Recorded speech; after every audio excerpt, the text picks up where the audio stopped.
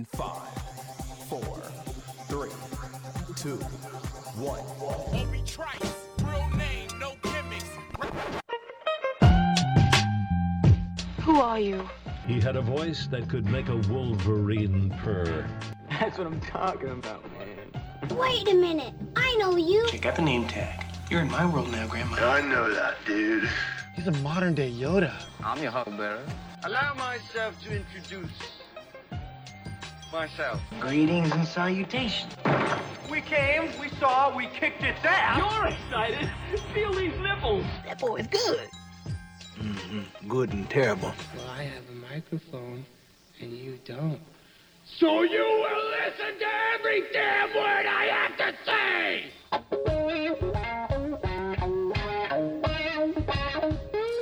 This is the Mike Rutherford Show on the Big X. Portos and motorheads, geek bloods, wastoids, dweebies, they all adore him.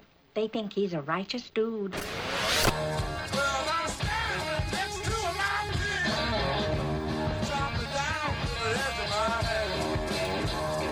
All right. All right.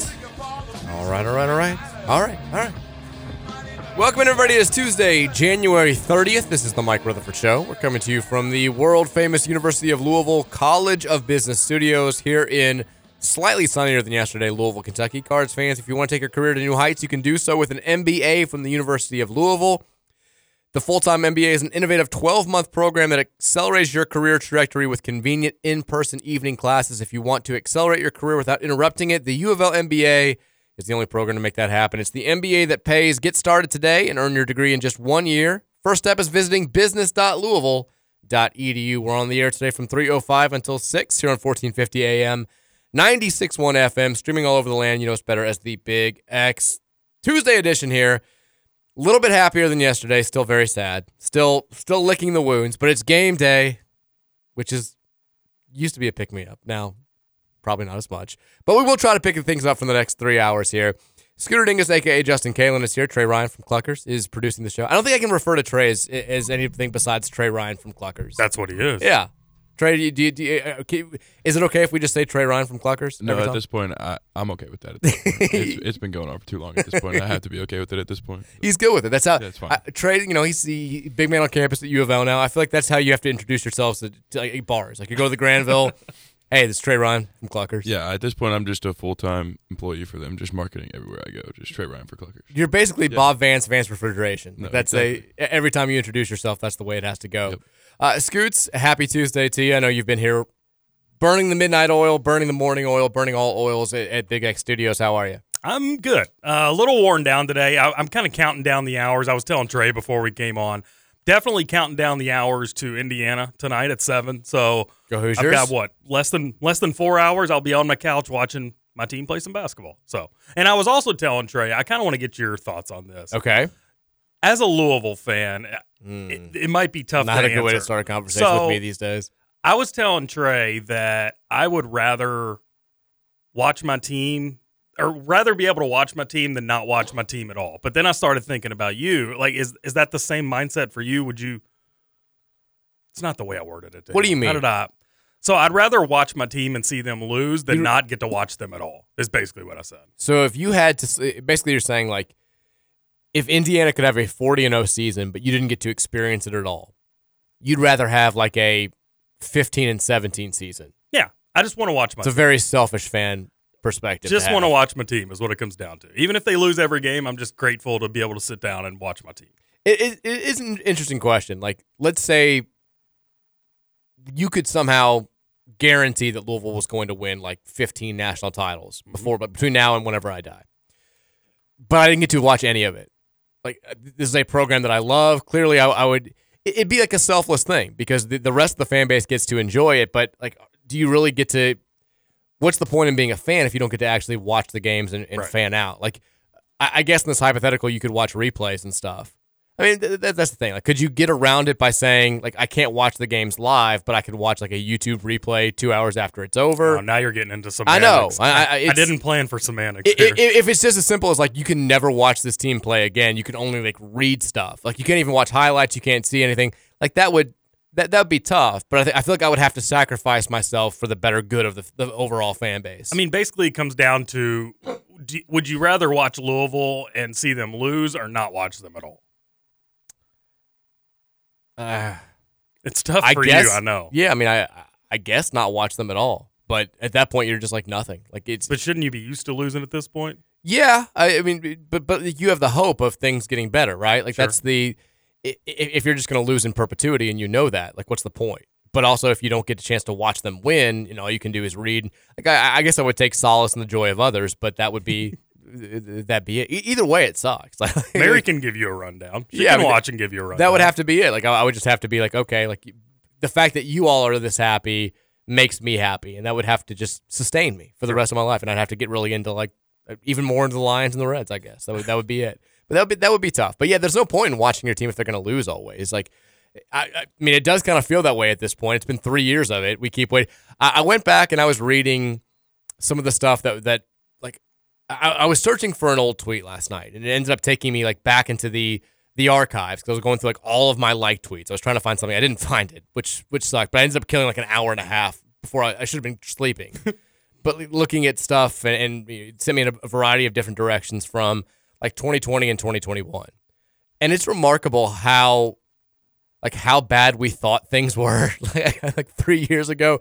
Like, we're talking about the end of the 2021 season when in the last month or so, like everyone assumed Louisville was going to be in the NCAA tournament. It was just, hey, they're fading here. Like it wasn't until I think we got closer and closer to Selection Sunday that we looked at our resume and we were like, this is, maybe a little bit dicey, but we're acting like this is the end of the world. We're acting like only being like number 23 in the country is the worst thing. Like I'm writing all this stuff about Chris Mack's got to pick it up, and you fast forward, and you're like, my God, like it's just everything reads so tone deaf now. But I'm sitting here talking about how like it's just not going to hack it, and this is the worst of the worst, and the Peggy season, and I've never, all we have to do is get through this, and things are going to be better. Basically the same things that I'm saying now, except they have more weight behind them because we won 4 bleeping games last season. And we're sitting here at 6-14 this year. Well, that's the good thing about this year's team and those tweets that you've fired off the last couple of years is literally can't get worse than this. Every time we say that, no, I'm going to go ahead and say it. There's no way it gets worse than this. I think the only way it gets worse is if you have to somehow like disband the program. Like if something happened and you're like, okay, we don't get to play basketball at all for 2 years because like, people say, well, you could go winless. Last year kind of felt like going winless. Like, what's really the difference between 4-28 and 0-32? It'd be the same type of just down and misery. It'd be a little bit more embarrassing, but it's all the same thing at this point. I mean, right now is better than last year, but it doesn't really feel nobody's celebrating what's happening right now. Speaking of, the Louisville will take the court again tonight in men's basketball, taking on Clemson on the road. 9:00 is the tip-off time. You can watch it live on the ACC network. You can listen to it live on our sister station, your new home for Cardinal Athletics. Not so new anymore. 970 WGTK. We'll talk about the game a little bit today. I don't like. We have this conversation every time a game day comes up. I don't know how interested people are in the actual game anymore. I think people are just like, tell me how much we're going to lose by, and let's react to it. Do they cover the spread? Nobody wants to actually talk about the game until it happens, and something embarrassing happens where it's like, this is unforgivable, and then we all just pile on and we do the thing. I do it too, for sure. But it's a game. We talked a little bit about this last night. If you were hoping that maybe you were going to get a wounded Clemson team because they had a game over the weekend that they should have won against Duke, and it got ripped away from them in the closing seconds by a very, very questionable foul call in Cameron Indoor Stadium, maybe you would think, they'll still be a little bit thinking about that, not focused on Louisville, still, licking their wounds a little bit. It's a Clemson team that knows just how bad a loss to Louisville can tank your NCAA tournament resume, because last year you can argue very effectively that the one thing that kept Clemson out of the NCAA tournament more than anything else was a road loss to Louisville on the night that Louisville was honoring its 2013 national title team. And it was in late February. It was a good Clemson team last year. They won 23 games. They had a solid resume, went 14-6 in the ACC. But that one loss, which it's sad to think that a home loss or a road loss for Clemson to a program like Louisville could be a quadrant 4 loss, but that was exactly what it was, and it came by double figures, which doubly tanks your resume. Like, that probably alone kept them out of the NCAA tournament. So you're sitting here in Clemson right now. They're 3-5 in the ACC. They started 9-0. They lost to Memphis. They've had a rough run basically since the calendar flipped to 2024. They're just 2-5 since the new year came around. And you have losses that are understandable, like the one to Duke on Saturday. North Carolina, no shame in losing to them. Even Miami on the road, I know it's a place that some teams can win, like us.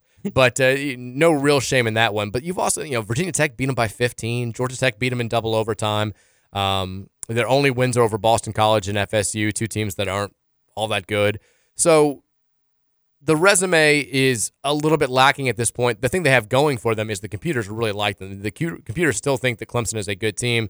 They're number 28 in the net. They're number 29 on KenPom. And they also have 3 quad 1 wins already, which is the second most of any team in the ACC behind only North Carolina.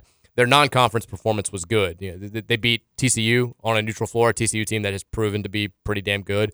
They beat South Carolina, who's better than we thought they were going to be. And they won in a true road game against Alabama, who the metrics think is a top 10 team. So Clemson has a good computer resume right now. They can ill afford a loss to a team like Louisville on their home floor. This would, again, be a quadrant 4 loss that would just tank their NCAA tournament resume. And Brad Brownell, who just keeps hanging by a thread, they just keep giving him the job year after year after year, can ill afford to miss the NCAA tournament with this group of players because he's got this is as talented as the roster is probably going to be for a few years. He's got PJ Hall, who's an All-American candidate, ACC Player of the Year candidate. They got Joe Girard, the sharpshooter from Syracuse, to transfer in, who's one of the best three-point shooters in the history of the NCAA. Chase Hunter came back. Ian Schiffline, I think I'm saying his last name wrong. He's a junior who stepped up this year and has become a really, really good power forward. They've got a good roster. This is an NCAA tournament roster. And if he can't at least guide them to the NCAA tournament, then he's probably going to get the axe. So this is a game, if you had any hope of them overlooking us, it's probably not going to happen tonight. You'll get Clemson being fully focused, I think, which is not a good news for Louisville. And it's the reason why Louisville is a 16.5-point underdog in this game. So we can talk more about the game as the day goes on. We want to hear from you on the Thornton's text line at 502-414-1450.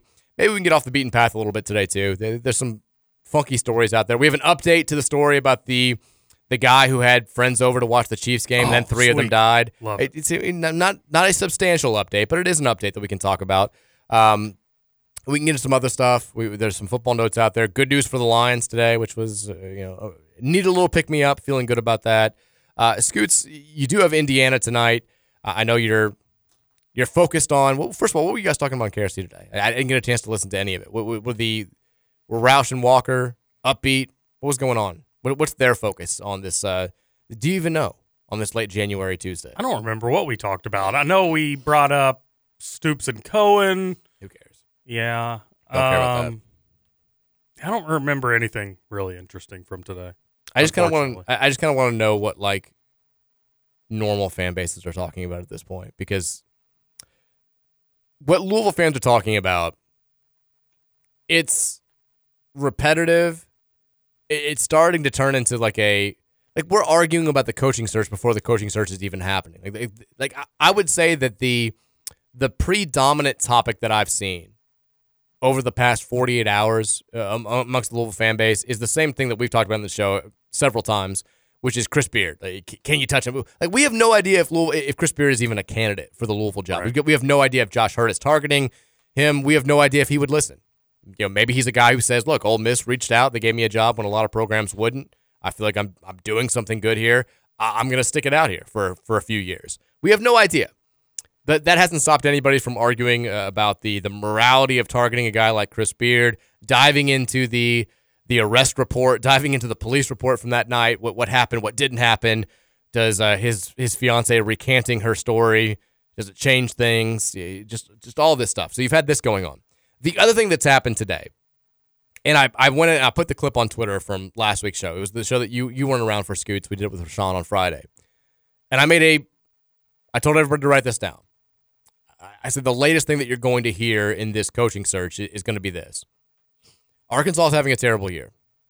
They played Kentucky on Saturday. It was a competitive game. Kentucky played like crap, and from what I saw, they could not score. Arkansas is a bad team. I feel like if they played 11 teams in the SEC with that performance on Saturday, they'd probably lose. But Arkansas is one team that just, Devo Davis left the team mysteriously. Who's kind of been their heart and soul the last couple of years right before the game on Saturday. Tremont Mark, their best guard, has been out. They're not gelling. It's a bad team right now. And so I said on Friday, mark this down. This is going to happen over the next couple of weeks. Eric Musselman, he's feeling the heat from the Fayetteville fan base, the press down there. Everybody is saying, cool, you made some nice runs over the last few years, but the transfer portal is so hit and miss. This is not a reliable long-term strategy. You can't bring in 10 new players every single year. If you don't get the right pieces, it's not going to coalesce. It's not going to gel, and you're going to have years like this too often. And when that happens, Musselman's just not good enough to make it work. And so my prediction was you're going to start to have some leaking stories, whether it's just tweets from influential people or actual written stories about contact or rumors about Musselman being targeted for the Louisville job. Because this is what coaches do when they start feeling the heat at a job where they feel like they've done a good job. Hey, Arkansas fans, you hadn't been to the second round of the NCAA tournament in like a billion years. We've done it 3 years in a row. We're going to Elite Eights. We're going to Sweet 16s. We're bringing in top-tier talent. This is just a one-off. And if you don't like it, guess what? There's a program that's more successful than yours, that has more resources than yours, that has more history than yours, that wants me pretty badly. So maybe start kissing the ring a little bit, respecting who I am, and just get over this. And sure enough, I said, write this down. This is going to happen over the next week and a half. Sure enough, today, and really going back to yesterday, you're starting to see some of these like little leaking stories are coming out. Like there's a guy with the rival site in Arkansas who's saying he's hearing Louisville's going after Eric Musselman. He's telling people. He's telling Muss is he's going after, and he's got interest. You've got a post on one of the message boards down there in Arkansas saying L. Ellis is telling all of his teammates back at Louisville that Musselman's getting the Louisville job. That's what he's saying. It's what he's hearing. Like who knows if there's any truth to this whatsoever? I mean, Musselman is an obvious candidate for the Louisville job. He was an obvious candidate 2 years ago. He wanted an insane amount of money. Louisville wasn't going to give that to him, and so it was sort of a non-starter. He's a likely candidate for the job. I don't know how high profile it is. I don't know if there's been conversations already, but I can tell you that the leaking of stuff like this is done intentionally. It's done purposefully, and Musselman's trying to cover all his bases. Maybe there is legitimate interest out there, but even if there's not, he wants Arkansas fans to feel like we need to value this guy. Yes, the season sucks. Yes, we're all disappointed, but remember what I did. Remember what I can do. Remember that if you don't like me, somebody else is going to, and that somebody may be more than just a parallel move. So I think you're going to have even more stuff leaking out there. You had Trilly Donovan today, who I think it was last week or 2 weeks ago, just put out the picture of, and didn't say it outright, but it was basically like an implication that these were the top 4 candidates for the Louisville job. Put out the picture of Chris Beard, Eric Musselman, Mick Cronin, and Jerome Tang. And then today revisited that tweet and updated it with a picture of Chris Beard, Eric Musselman, Jerome Tang, and Mick Cronin scratched out. Mick Cronin blacked out. I have no idea if there's any legitimacy to that. I have no idea what's going on. I get why Mick Cronin maybe is not as attractive as a candidate as he was a month ago. So Mick is the pick guy is tore up. Mick is the pick guy. He's got to be torn up by this. I'm sure he's just going to double down and keep going harder. There was an interview with Bring Brom Home guy today that was out there about, he's not revealing his identity, but he's talking about who he is, and he used to work in media and all this stuff. People at U of L think they know who he is. Like I said on the radio last week, I had a couple of texts during the show from people who are like, we know who it is, and it's this guy. Like, which whatever. I could care less. Who knows? But he's talking about he's doubling down on Mick as the pick, but Mick may not be the pick if Trilly Donovan, who usually is right about these sort of things, knows what he's talking about here. So that's still, I think, primarily where Louisville fans' interests lie. It's all about the coaching search. It's not really about the games. It is what it is. I would kill. I mean, Scoots, for you, looking at, IU's lost, 3 games in a row? Something like that, yeah. They're not very good. Well, Khalil Ware, our best player, has been out the last 2 games. He is, and there's no real idea of when he's going to return. You just have to rely on Malik Renew more. This does sort of feel like this is desperation time, though. Yeah. You're 12-8. The metrics do not love you. The resume is not good. You're 4-5 in the Big Ten. It's an Iowa team who is good but not great coming to Assembly Hall. You kind of feel like you have to hold serve pretty much every game at home from this point forward, I feel like, and then steal a couple against the bigger teams on the road late in the year. Do you feel like if you lose this one tonight, it's kind of like, Like this is, we're still going to watch. We're still going to get excited, but the writing's on the wall for where this is going. Yeah, I mean, this could very well be the straw that breaks the camel's back, if you will. I mean, it's not a must-win game. We don't say that on the show. It's not a must-win, but it's a can't-lose, if that makes sense. I don't like that either. You're getting your way around it. How do you feel, real quickly, about the Big Ten announcing? It's so weird. Everybody coming out with their scheduling strategies for the new mega conferences that are coming out, and I mean, the Big Ten's going to have, 18 teams starting next year? Mm-hmm. Hell, the ACC is going to have 18 teams starting next year as well.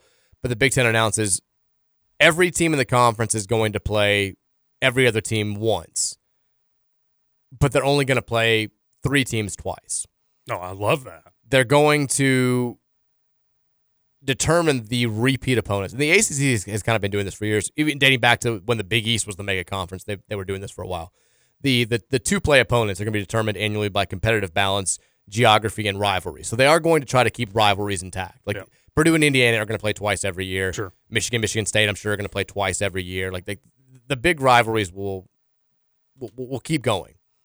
The thing that I don't like about what the Big Ten is going to do, and by the way, it's weird that they're doing the 20-game conference schedule on the men's side, but just the 18-game conference schedule on the women's side. You'd think you would just keep it consistent, but they're not going to.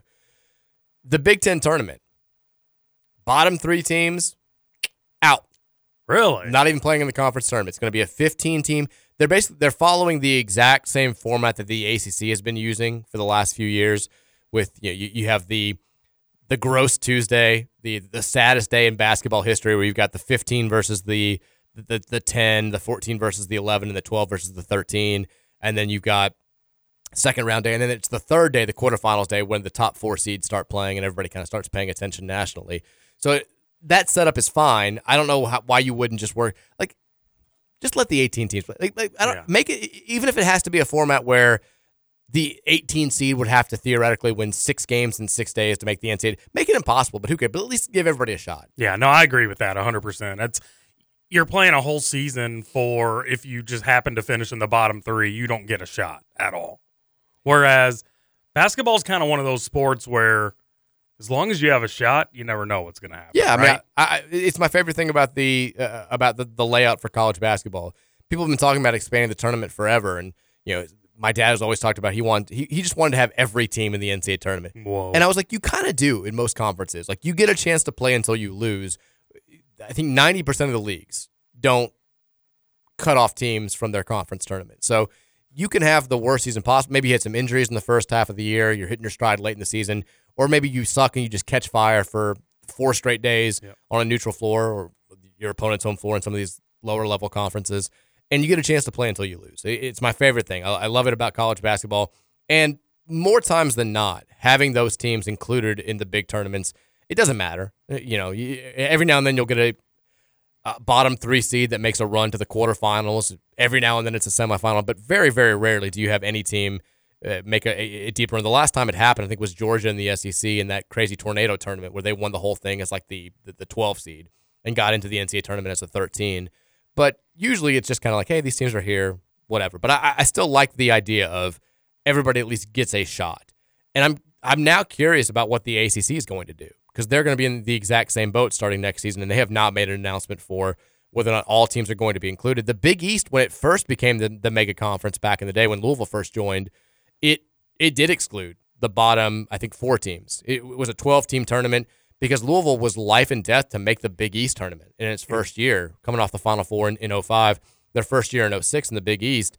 It took a win in their very last game of the regular season to lock up a berth in the Big East tournament, and they lost to Pitt pretty handily.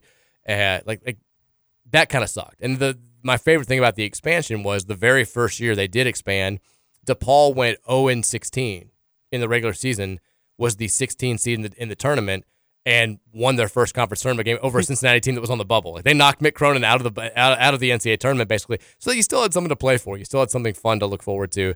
Like, I don't like excluding the teams. I get that you say, well, we're not going to cry for an Iowa who goes 2-18 next year. Like, they had their shot, they don't deserve to play. But still, like, just more basketball. It's the most fun of the week. It's one of the most fun weeks of the sport to me. Sports calendar. I know people love the first weekend of the NCAA tournament. I certainly love it as well. But it's like the madness before the madness. It's like the mini madness. And you got even more games. There's always stuff going on. Like, just more basketball is always a good thing. Make it happen. Anyway, that's the Big Ten. It's your Big Ten update of the day. We'll come back. We'll talk a little football. We have some notes nationally and locally, a couple recruiting nuggets to get to. Also, Pat Forty has found himself in the crosshairs of the Tennessee fan base once again. We can discuss that. And we'll take some text from you guys on the Thornton's text line at 502-414-1450. It's the Mike Rutherford Show, the Tuesday edition here on 1450 and 96.1, The Big X.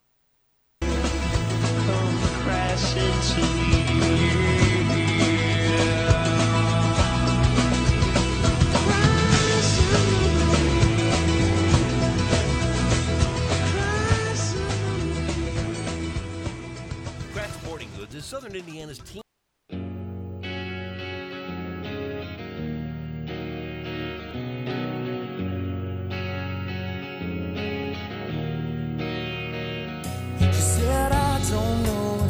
Been good enough. I'm a little bit rusty and I think my head is caving in. And I don't know. Welcome back in Tuesday edition of the Mike Rutherford Show. Super congested today. People are saying you sound really congested. I am super congested. I don't think you sound congested though. I definitely am, and I think I sound like it, but I feel super congested. It's that time of the year. Mm-hmm. You know, we had the kids. The kids are going back to school now. Been there for a few weeks, and you're starting to get the reports coming out of the school like, hey, some kid in your daughter's class tested positive for flu. This kid's got RSV. I'm like, here we go. Yeah, I don't know if I should be in here with you. Yeah, it's a matter of time. I mean, I don't have anything right now. I'm still. If I go down, we're screwed. Yeah, it's. I feel fine. I'm just a little congested. I feel as good as any other bad day. It's okay. Last night, bad night to be a LSU women's basketball Tiger fan again. The Tigers go down to former Louisville assistant head coach Sam Purcell. His Mississippi State team takes down LSU 77-73 is the final score. Rough night for Haley Van Lith. 31 minutes played, 4 points, 1 of 6 from the field, 0 of 4 from 3, 2 assists, 3 turnovers. There was a video of her in the huddle late in the game where Kim Mulkey's laying out a play, and she's very clearly confused. She keeps like looking up, and it was a funny video. She's like 5 different times. She's like, everyone else is kind of nodding, and she's like, what? And she's like trying to talk. It was a rough night for her, both on and off the floor. Has she had any good games? She's been okay. I mean, like overall, she's had some good games, but in their biggest games, she has not been great for them.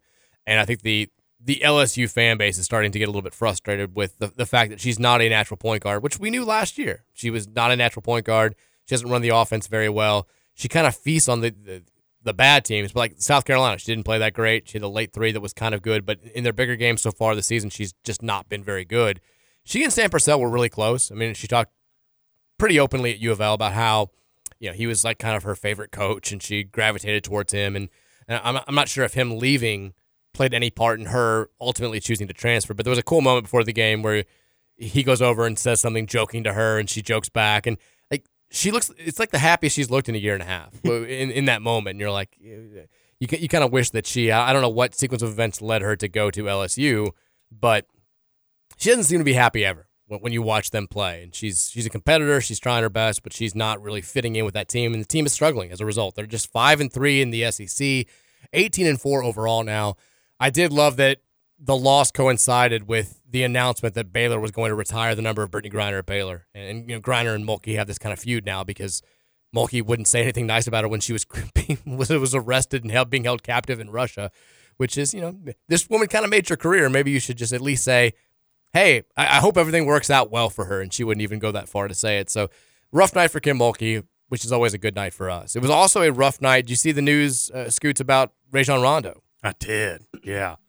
Which, my gosh, what are you doing if you're that cop in Jackson County, Indiana, and you're like, wait, you walk up to the car and you're like, Rajon Rondo? Arrested over the weekend for unlawful possession of a firearm, drug paraphernalia, and marijuana. All misdemeanor charges, but he was pulled over in Jackson County on Sunday afternoon for a routine traffic violation. Trooper smells marijuana, investigates, finds a gun, finds drug paraphernalia, takes Rondo to a Jackson County jail where he posted bond. When he's not allowed to have a gun, right? He's not allowed to have a gun. He had a legal issue in 2022 where a woman that I think it was, I'm not sure, I don't want to call it a girlfriend if it was a fiance or I think something. it was a girlfriend. It was somehow it was a significant other that he had a relationship with that ordered a protective order and accused him of volatile, erratic, explosive behavior, said like he held a gun to her head and all, just horrible accusations.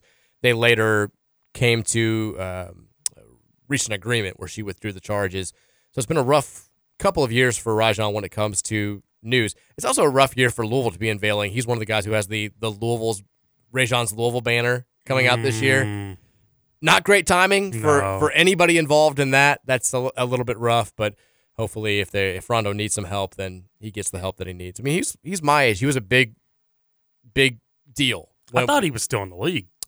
No, he's been out for a couple of years now, I think. But he was, he's a guy who, played against him at the YMCA back in the day. We were the same age. You heard stories about him coming up for a long time. He was my very first sports interview. I was covering the Trinity Eastern season opener for the student newspaper, and he had a game-winning 3 in the closing seconds. And I just talked to him very briefly. He was talking to me. I had a couple questions. He was I have him the ball in clutch situations. That was the one quote that I got. And then his coach, who was Doug Bibby at the time, was like, "We got to go. We got to get out of here." I'm like, "Can I not talk?" I was like, "Can I get a quote from you?" He's like, "No, we got to leave." I was like, "Well, this is not going to go well for the story, but what are you going to do?" But it's sad to see. One of my favorite. There's a million Papa John stories out there. I can't tell half of them on the radio, but one that I can tell is John Schnatter. John Schnatter. Okay. Papa John. So he's been for a while, maybe not anymore. Maybe he's seen it as a lost cause. But he was desperate to get one of those Louisville hometown hero banners for himself, like Papa's Louisville.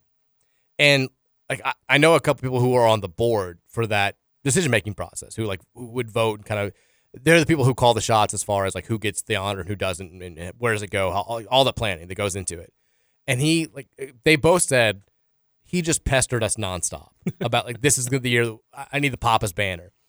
And he was at a function one time with Jennifer Lawrence when they told Jennifer that she was going to get her hometown hero banner, and he was like, "Great." He's like, "We can get ours together." And I know the guy who can make them. And they're like, "That's not how this works, Papa." I don't think they were calling him Papa, but basically in the end he got so frustrated that he couldn't get his own Papa's Louisville banner that he figured out the company that Louisville goes to have these made, and just paid them to make his own Papa's Louisville banner that he hung in the foyer of his gigantic mansion. He's got an own Papa's Louisville banner hanging inside his mansion house that he's I guess just waiting for Louisville to give him the okay to put on a building somewhere. But didn't he start his first store in Jeffersonville? Yeah, exactly. So he should be Southern Indiana. I think he was living in Chicago at the time when Papa John's Southern Indiana first launched and all. Yeah, I mean it's very, very funny and He's been that, and then he had the controversy a few years ago, which sort of I think ruined any chances of a Papa's Louisville banner going up in a prominent space in the city. But grow up a little bit, Papa. I bet he does when he goes around and gets noticed out in public. I bet people call him Papa John. Oh yeah, I think he loves it. I think he responds to Papa. But yeah, he will. I'm sure he didn't want it to be John's Louisville. I'm sure he wanted it to be Papa's Louisville. But it ain't gonna happen.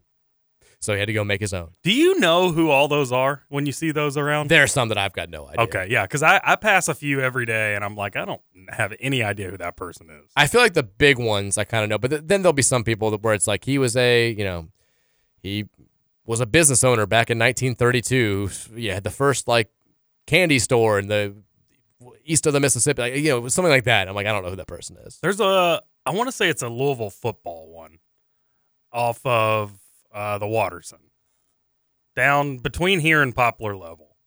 A Louisville football one? Yeah, I can't think of who it is. Paul Horning?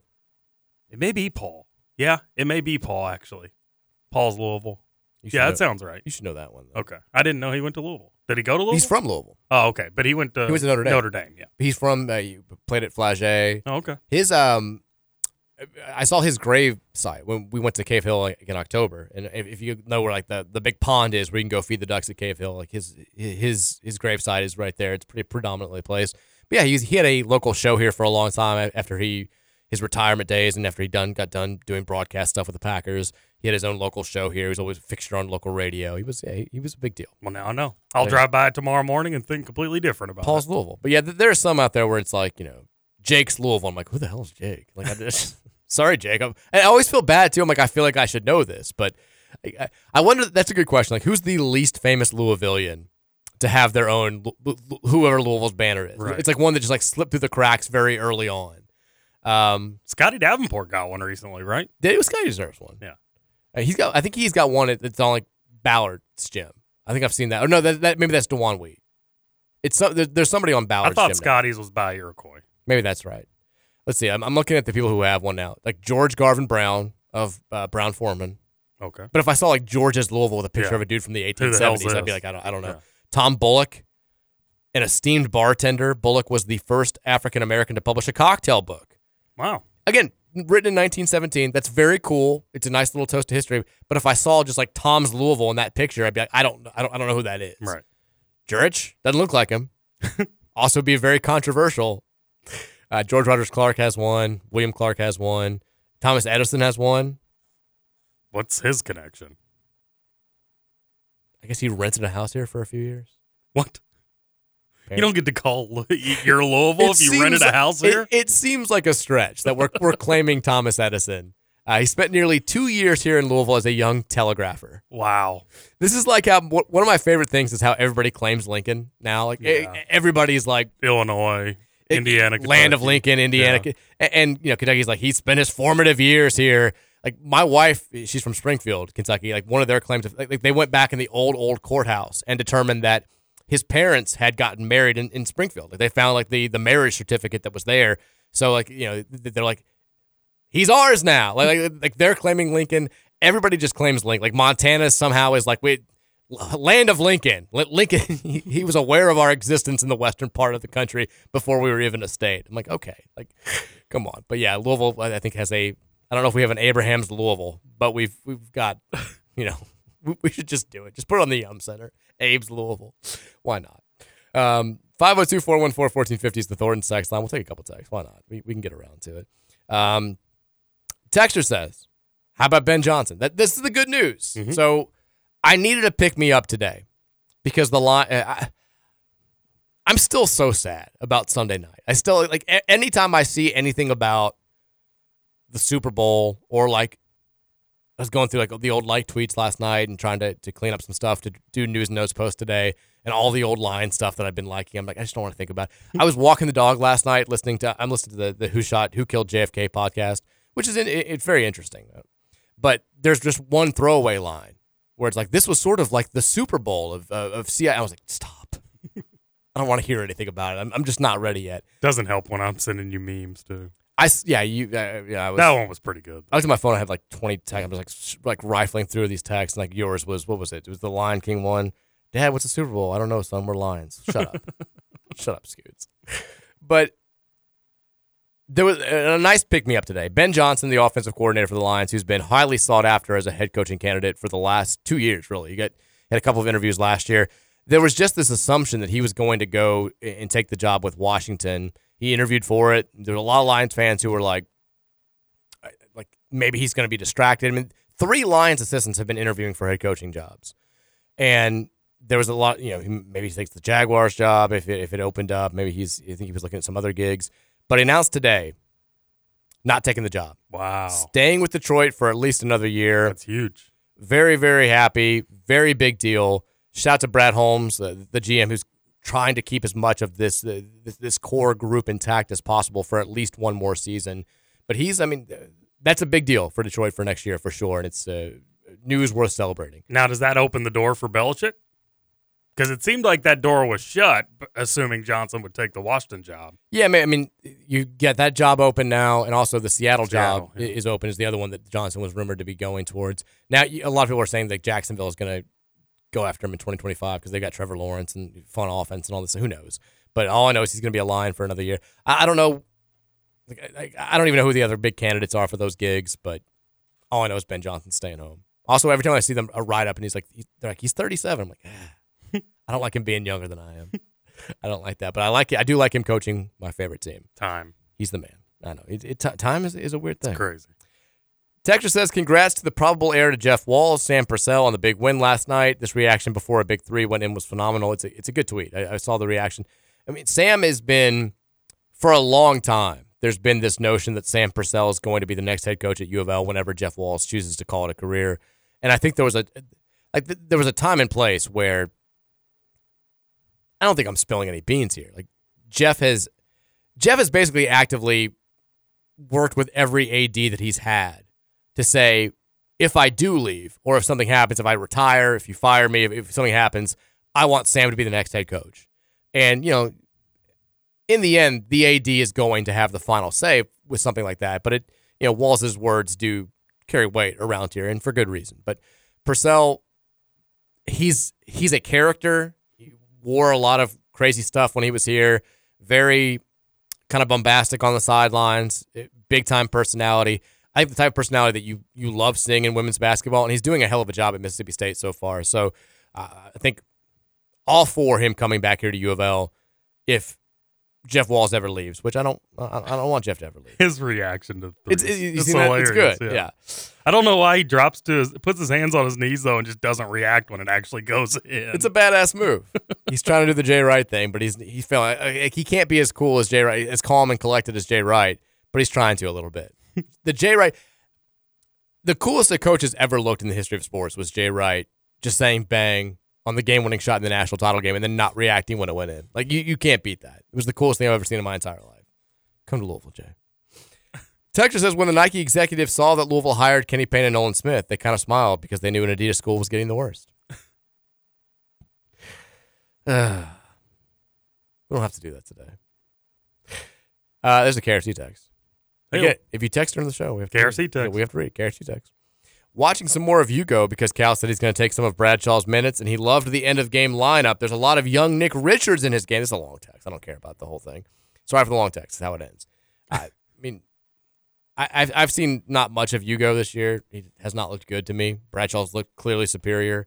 What you haven't watched enough then. I haven't. No. What did Big Z look like on Saturday? Did he do anything in this game? He only played like 3 minutes, I think. Because I saw him look bad in the second time he played. Yeah, no, so that whole situation, Aaron Bradshaw, definitely the better offensive guy for Kentucky. Is he bad defensively? But he hasn't They're all bad defensively. He hasn't done anything offensively is the thing. I mean, and he's so foul prone. He picks up fouls so quickly. But Hugo, he doesn't provide you those points. But what he provides defensively with the block shots and all that, the rebounds, he is the better option. Well, that's probably more valuable to them right now. Yeah. Because... Well, they got with the guys they have on the floor. They don't need Hugo to score. Exactly. And defense is their issue. They clearly need a rim protector because I think a lot of those guys just can't keep their guys in front of them, and they have issues when it comes to knowing when to help and knowing when not to help. Matt Norlander wrote about Kentucky. He does a court report feature for CBS where it's kind of like a whip around. He looks at some of the big stories and goes in depth on them every Tuesday. And he led this edition with basically Kentucky right now is not good enough to win a national title defensively. If you look at historical comparisons, they're fifth in the country in scoring offense, but without substantial upgrades, the defense is going to prevent UK from winning it all. There has not been a national champion in the modern era who has a defensive profile that looks like Kentucky's.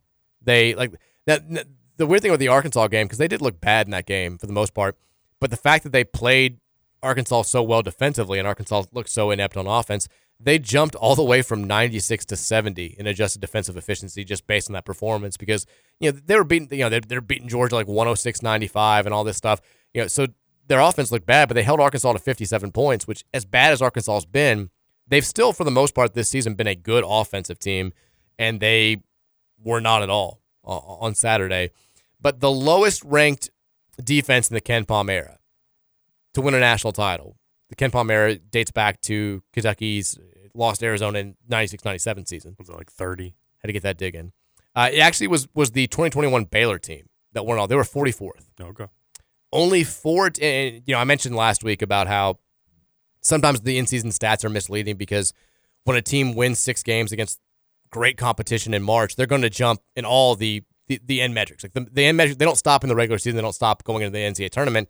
They take everything into account. So you can start the NCAA tournament as the 35th best defensive team in the country, and if you have 6 really good games over 3 weeks, you can jump all the way up to 9 or 10. And so it looks like, hey, you fit the profile. But Norlander went back and looked at, if you looked at beginning of the NCAA tournament, only 4 teams that have started the big dance ranked outside the top 30 in adjusted defensive efficiency have gone on to win it all. And Kentucky right now is 70th. So they've got some work to do if they want to get up to that in that realm. Can be done for sure. Yeah. But when you look at adjusted defensive rank, the teams that are kind of like not top 10 that are sort of outliers, 09 Carolina, who's one of the more dominant NCAA tournament runs, they were just a ridiculous offensive team, so they didn't really have to play defense. UK is a great offensive team. They're not 09 Carolina good yet. If they want to get to that point, then maybe you can make that work. Duke in 2015, it's kind of a, they were a really good offensive team. They were 37th in defensive efficiency, and then that Baylor team, 44th in defensive efficiency a couple of years ago in the COVID-shortened season, or the COVID-altered season. So it's very, very rare. Now, you have had, Norlander points this out, I said this last week as well, you have had some just downright average defensive teams make the Final Four. Like, it can happen. Brackets open up, teams get hot. The Dwayne Wade Marquette team is maybe the biggest example. They were 80th in defensive efficiency and 16th in offensive efficiency. The UCLA team a couple of years ago that was a first four squad that got hot with Johnny Juzang and company. They were not good defensively. Miami last year, great offensive team, made plays down the stretch in games. Not a very good defensive team. They were 132nd in defensive efficiency. Jeez. But usually when you get there, you're going to face one team, whether it's in the semifinals or the national title game, that can clamp you down, and your deficiencies are going to be exposed a little bit. So it's a good read. He also focused on Ed Cooley and Providence and all this stuff. There was that's what we talked about this morning. The Goodman. I guarantee TJ was ready to pounce because he hates the Field 68 guys, right? I did hear. I talked with Mark Titus because Titus got a call from Goodman directly when he was doing his show yesterday, and he's like, I'm not saying I'm Team Goodman on this, but I do understand where he's coming from. It was more than just because the way that I had took it and the way that I explained it on the show yesterday was like Goodman and Doster, they love Ed Cooley. They're boys with Ed Cooley. The documentary painted Ed Cooley in a bad light, or there was some stuff in there that was a little bit hurtful to his reputation. They made mention of allegations of an affair, which was a rumor that did circulate the rounds, but you don't want that out there. And that's why they wanted it shut down. They feigned this lawsuit, but it turns out I think there was something else going on. They were trying to defend one of their colleagues a little bit, and they didn't want the whole rumor out there, the whole reason out there. But it was like Ty's like, I kind of see it Goodman's way. I still don't think that some of the messages didn't need to be sent. Like the whole hope you look good in orange thing is ridiculous to say to anybody. Which I've seen so many places today. I mean, deserved to be mocked for sure. But Ty's like, I kind of see it both ways. I'm still more on the guy who did it he's been a D-bag to me in the show. Like he's the DePaul guy who just harasses us constantly, and like they blew up our text line a few times because they just they're doing their DePaul thing. So I'm no big fan of his either, but I still think he's more in the right on this than Goodman and company. But I do have more insight now after hearing some stuff. Texter says, Mike, what starts with... Come on. You know I can't read that. It's Scoots Hater. Basically telling you to suck it. You suck it, Scoots Hater. Texter says, if Muss does get hired at U of L, he will go over his 3 keys to success. Number 1, hit the transfer portal hard. Number 2, make the tournament. He will then proceed to rip his shirt off and say, number 3, I can't read it. I can't read it. I can't do it. I agree with you. I would love to read it. I can't do it. I'm not actively opposed to Musselman getting the job. No? I'm not. He's not like my favorite candidate. I think I think the issues that prevented you from really making a concerted effort to hire him a couple of years ago are still out there. I think Josh knows that. It's why I think at the end, I don't think that he'll get the job. I'm not going to guarantee it. I could be definitely wrong about that. But Musselman in game is okay. Like there are times where I think his in-game deficiencies are exposed a little bit, but he's going to get you players. And he certainly, he checks every off-the-court box. Well, I'm not going to say that. That's the wrong way to put it. He checks the boxes about injecting life into a dormant program, getting the fan base excited. Like he will, he does stuff where he wins big games and takes his shirt off. Like the fan base is desperate for stuff like that right now. Like they want a little bit of a showman.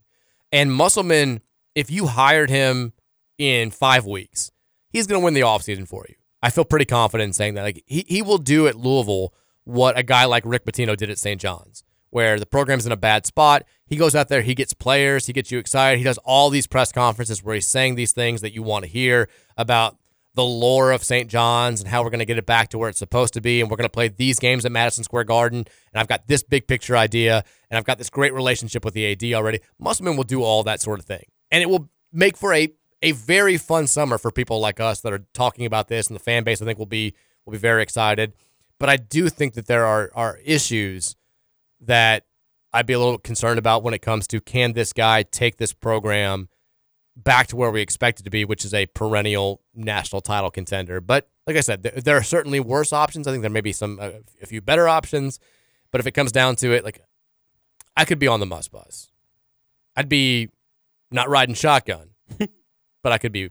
I wouldn't be forced against my will. You wouldn't be in the back either. I wouldn't be on the in the back either. Let's be careful, Skids. Dexter says, Mike, make the sacrifice. I would make the sacrifice to your hypothetical.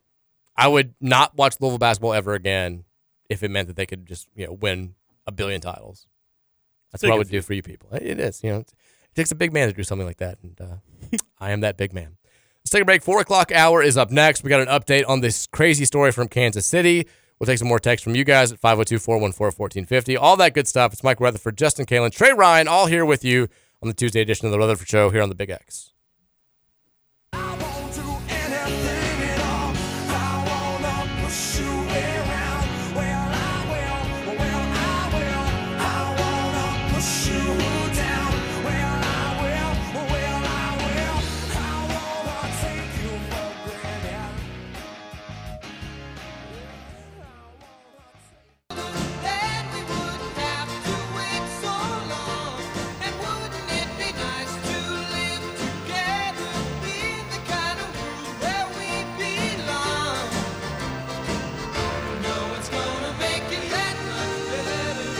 Are you handling the music for the show? I am. I just don't know what to do without like obscure 80s songs that I've never heard before. So I'm still adjusting to this. There is a theme today. There is? There is. Was there a theme yesterday and I just didn't guess it? I was just sad. What was yesterday? It was a lot of songs like this. I felt like it was a lot of like 70s kind of songs. No, there was no theme yesterday. But there is the theme today. Okay. Okay. Very easy one. Lazy one. Just Beach Boys. No? No. What have we had? I don't know. I wouldn't listen to the first one. We've had Matchbox 20, Dave Matthews Band, and now Beach Boys. Well, the first two songs all have one title, one word in the title, right? You're thinking way too in-depth about this. Okay. Well, I'm used to it. I'm sorry. I'm trying to... You got to keep in mind, I've been here all day. I was just lazy, wanted to put something together pretty quickly. I don't know. I don't know. You give up? No, I'm going to keep listening. All right. We'll get to a few more. It's pretty easy. It's pertinent. Stop saying how easy it is. I clearly don't know it yet. It's pertinent information the last week or two. That's what I'm basing it on. No idea what that means. 502-414-40. My wife just texted me. Of course she knew it. It's Bourbon and Beyond. Bourbon and Beyond. Yep. Damn, good job, Mary. Of course. I'm sure the text line's like a million people like, Bourbon and Beyond, you idiot. It happens all the time. I'm sorry. I'm so sad. Give me a break. I feel like my daughter now, whenever she gets in trouble now, she's like, I'm just a little girl. I'm like, all you have to do is not say mean things. Just don't talk. I'm like, it's very easy. And she's like, I don't know how. I'm just a little girl. Like, that's going to be me now every time for the next few days. I'm sad about the Lions. Leave me alone. I can't think straight. It's the 4 o'clock hour here at the Mike Rutherford Show. 502-414-1450 is the Thornton's text line. Mine are Thornton's. Go ahead. I was just going to say, now we see Virginia gets it. Yeah, maybe we're more alike than I thought. Thornton's hooking for the best deals all 2024 long. If you want to take advantage, though, you have to be a Refreshing Rewards Program member. Download that app. Very easy to do. Search Thornton's in your app store. You'll download it in about a minute, and then you'll be saving money at the pump and saving money inside anytime you stop into one of this area's 86,246 Thornton's locations. There's that many of them for a reason. They know what they're doing. Before we get back to the text line, a couple nuggets to get to here as we start hour number 2. One, the NCAA announced today it's shortening the men's basketball transfer portal window. This was something that a lot of coaches have requested. I think easier to keep track of a little bit. It's maybe less of the Wild Wild West. Now, if they got sued over something like this, they probably wouldn't. They'd lose in court for the 85th time, and it would be back open. But the new transfer portal that's supposed to start this year, that's supposed to go into effect this year, is going to be open for just 45 days. The period of time is going to be the last day of the regular season. So whenever that would be, the Sunday before championship week, basically. If you do the math between May 1st and 45 days back, whatever that is. And then it will last through May 1st. So if you're a program that is in the position of, I don't know, maybe firing your head coach, you probably want to act pretty quickly. Mm-hmm. This is why I keep going back to this whole, everyone points to the reason for keeping Kenny Payne, not firing him midseason, not bringing in an interim, is saving yourself some money. We're a little cash strapped. You need that extra $2 million. The buyout drops from $8 million to $6 million on March 31st. You wait then. You can't afford to wait 2 weeks, more than 2 weeks. If our season ends, I don't know what the ACC tournament dates are. I'm assuming it's like March 12th through the 16th, something like that. So that goes into effect this year. Goes into effect this year. We'll start 2 months from now. This window is the thing that the coaches are operating under. This year's NCAA, look at that. I literally just threw out those dates, had no idea that they were right. It is the 12th through the 16th. Perfect. So let's say your season's going to end on, well, for the sake of argument's sake, just say on March 12th. Why not?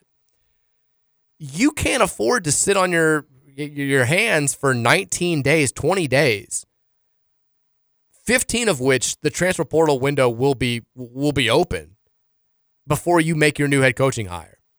You've got to be ready to act. And I know that other things go into it, i.e., if a coach that you're going after is playing deep in the NCAA tournament, you can't really hire him until he's done with that. But you need to at least have the position open so that potential guys in the portal can at least view you as a realistic landing spot. If you're waiting until April 1st, I mean, it's a month for the new coach to operate. Some guys are already going to be off the table at that point. I think you need to move as quickly as possible, and for that reason, I don't think that you can afford to just not say anything. But you also can't be like, hey, we're going to fire him. We're just waiting until March 31st. Like, that's not going to work. You can't do that publicly. Like, if it's radio silence from March 12th through like March 16th, through the end of the conference tournament, then I think we'll know like they're just not going to say anything for a couple of weeks. And I don't know if you can afford to have that damage done to the program while the NCAA tournament's going on and everybody's speculating, is he or isn't he? And other guys, big-time transfers, are already committing to new programs while this is going on. Like, you kind of have to act fast because you have a limited window now. So will you have to fire him before the ACC tournament? No. Okay. I think you fire him whenever the season ends. You lose in the first round on March 12th, Wednesday morning. But the portal's already open then, or no? The portal will have been open by then, yeah. But so why would you not get rid of him at the end of the regular season? Well, you can't hire somebody. Presumably who you're going to hire is still coaching anyway. True. But I think you do want transfers to know, like, hey, Louisville's open. Mm-hmm. Like Louisville, if you didn't want to come here because Kenny Payne was the coach, like, it's going to be a landing spot for hopefully a high-profile guy, and maybe just hold off on that commitment. Wait until we make this thing known. And I think, it's unfair to the program that we will be taking from. Who's going to be telling them that, though, is my question. I don't know how this works. I mean, nobody on this coaching staff is going to be around, so who's recruiting from the portal? I think you just have to hope that it's either kind of common knowledge. If a player is, let's say there's a kid who's lit it up at a mid-major school and it's like, hey, I always kind of wanted to play at Louisville, but they're a dumpster fire right now. And then you fire Kenny Payne, they're like, I'm not going to commit somewhere else that's pursuing me because I want to wait and see who Louisville hires. I think you also have a thing where it kind of can be made known. It's shady dealings, but it's major college basketball. Everything's shady. It can kind of be made known to guys like, hey, so-and-so at this school, whenever they lose in the tournament, he's going to be at Louisville in a couple weeks. Just keep that open. Like, you'll be hearing from us. Like, I think that sort of thing can happen. But I don't know. And maybe Josh feels the opposite way. Maybe he feels like there's no benefit to just having the job open for a couple of weeks while waiting to name a hire. I don't know. But regardless, whoever comes in is going to have a limited amount of time to build the roster. There's not going to be, like there has been in the years past, a dude in late June who we're talking about, like, hey, are we going to get Amani Bates? Or is this guy going to come here and be a late addition to the program? You're going to kind of have that roster set by the time that Derby week rolls around. Yeah, how long was the portal initially? I think it was just sort of a free-for-all. Like, it was just, there was no, like, timetable on it? We were waiting on Amani Bates till, like, late July, a couple summers ago, and when he finally picked Eastern Michigan. So I don't know, but that would say shout out Eagles. Yeah, got $500 richer because of that move. But that's the latest on the transfer portal. Also today, we had Pat Forty, the lesser known, the lesser news that he made. He's back in the crypts of the Tennessee fan base. He's been trending on Twitter all day because Tennessee hates him for uncovering new, basically just reporting that the NCAA is investigating Tennessee again. They're like, Forty hates us. He can't get over the fact that we're never going to get penalized for stuff. But he also came out with his way too early college football rankings for the upcoming season. Way too early. Way too early. But everyone does this. It's a clicks bonanza. You got to do it. He needs 2 more ways on the front of that. Way. I think he may actually have had. And they just said way too early. He had it. This is actually his second version of this. Jeez. He did it right after the national championship game. I mean, I know we all roll our eyes, and for good reason. But the numbers, I can tell you from experience, the numbers that these types of posts do are outrageous, and you have to post them right after the national championship game happens because everybody who's watched is like, I want to see where my team is. And if you just throw teams out there, like they know that it's not an exact science, but you still want to see where. I mean, hell, we're talking about it right now. Where do you think he had Louisville? That's a giveaway that they are in the top 25, but where do you think 40 ranks Louisville? I'm going to guess 17. Down. 22nd. Really? He said Jeff Brom worked wonders in his first season, winning 10 games in part by mastering the transfer portal. He's done good work in that area again, stocking up on players who should be able to step in and play right away. Texas Tech transfer Tyler Shuck arrives and could be an upgrade at that position if he can stay healthy. The Cardinals lost a couple of early entry players to the draft at running back and receiver, but do have some depth at both spots. The most intriguing defensive addition is tackle Thor Griffith from Harvard, who was pursued by several power conference programs. Louisville is actually, I think, the 4th-ranked ACC team in this top 25. 40's got NC State at number 20. He's got Clemson at number 15. And then he's got Florida State up there at number 10. Also of note, because they're on Louisville's schedule, Notre Dame, who the Cards, probably their first big challenge in late September. It'll be their 4th game when they go to South Bend.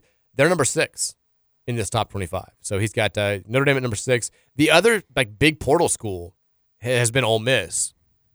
They're number 5 on this list. So 40's giving a little bit more credit to Ole Miss and the guys that they've gotten from the portal than he is Louisville and the guys that they've gotten. The top, rest of the top 5, in case you're wondering, Georgia number 1, Ohio State number 2, Texas number 3, and Oregon number 4. Alabama all the way down there at number 8, behind Missouri.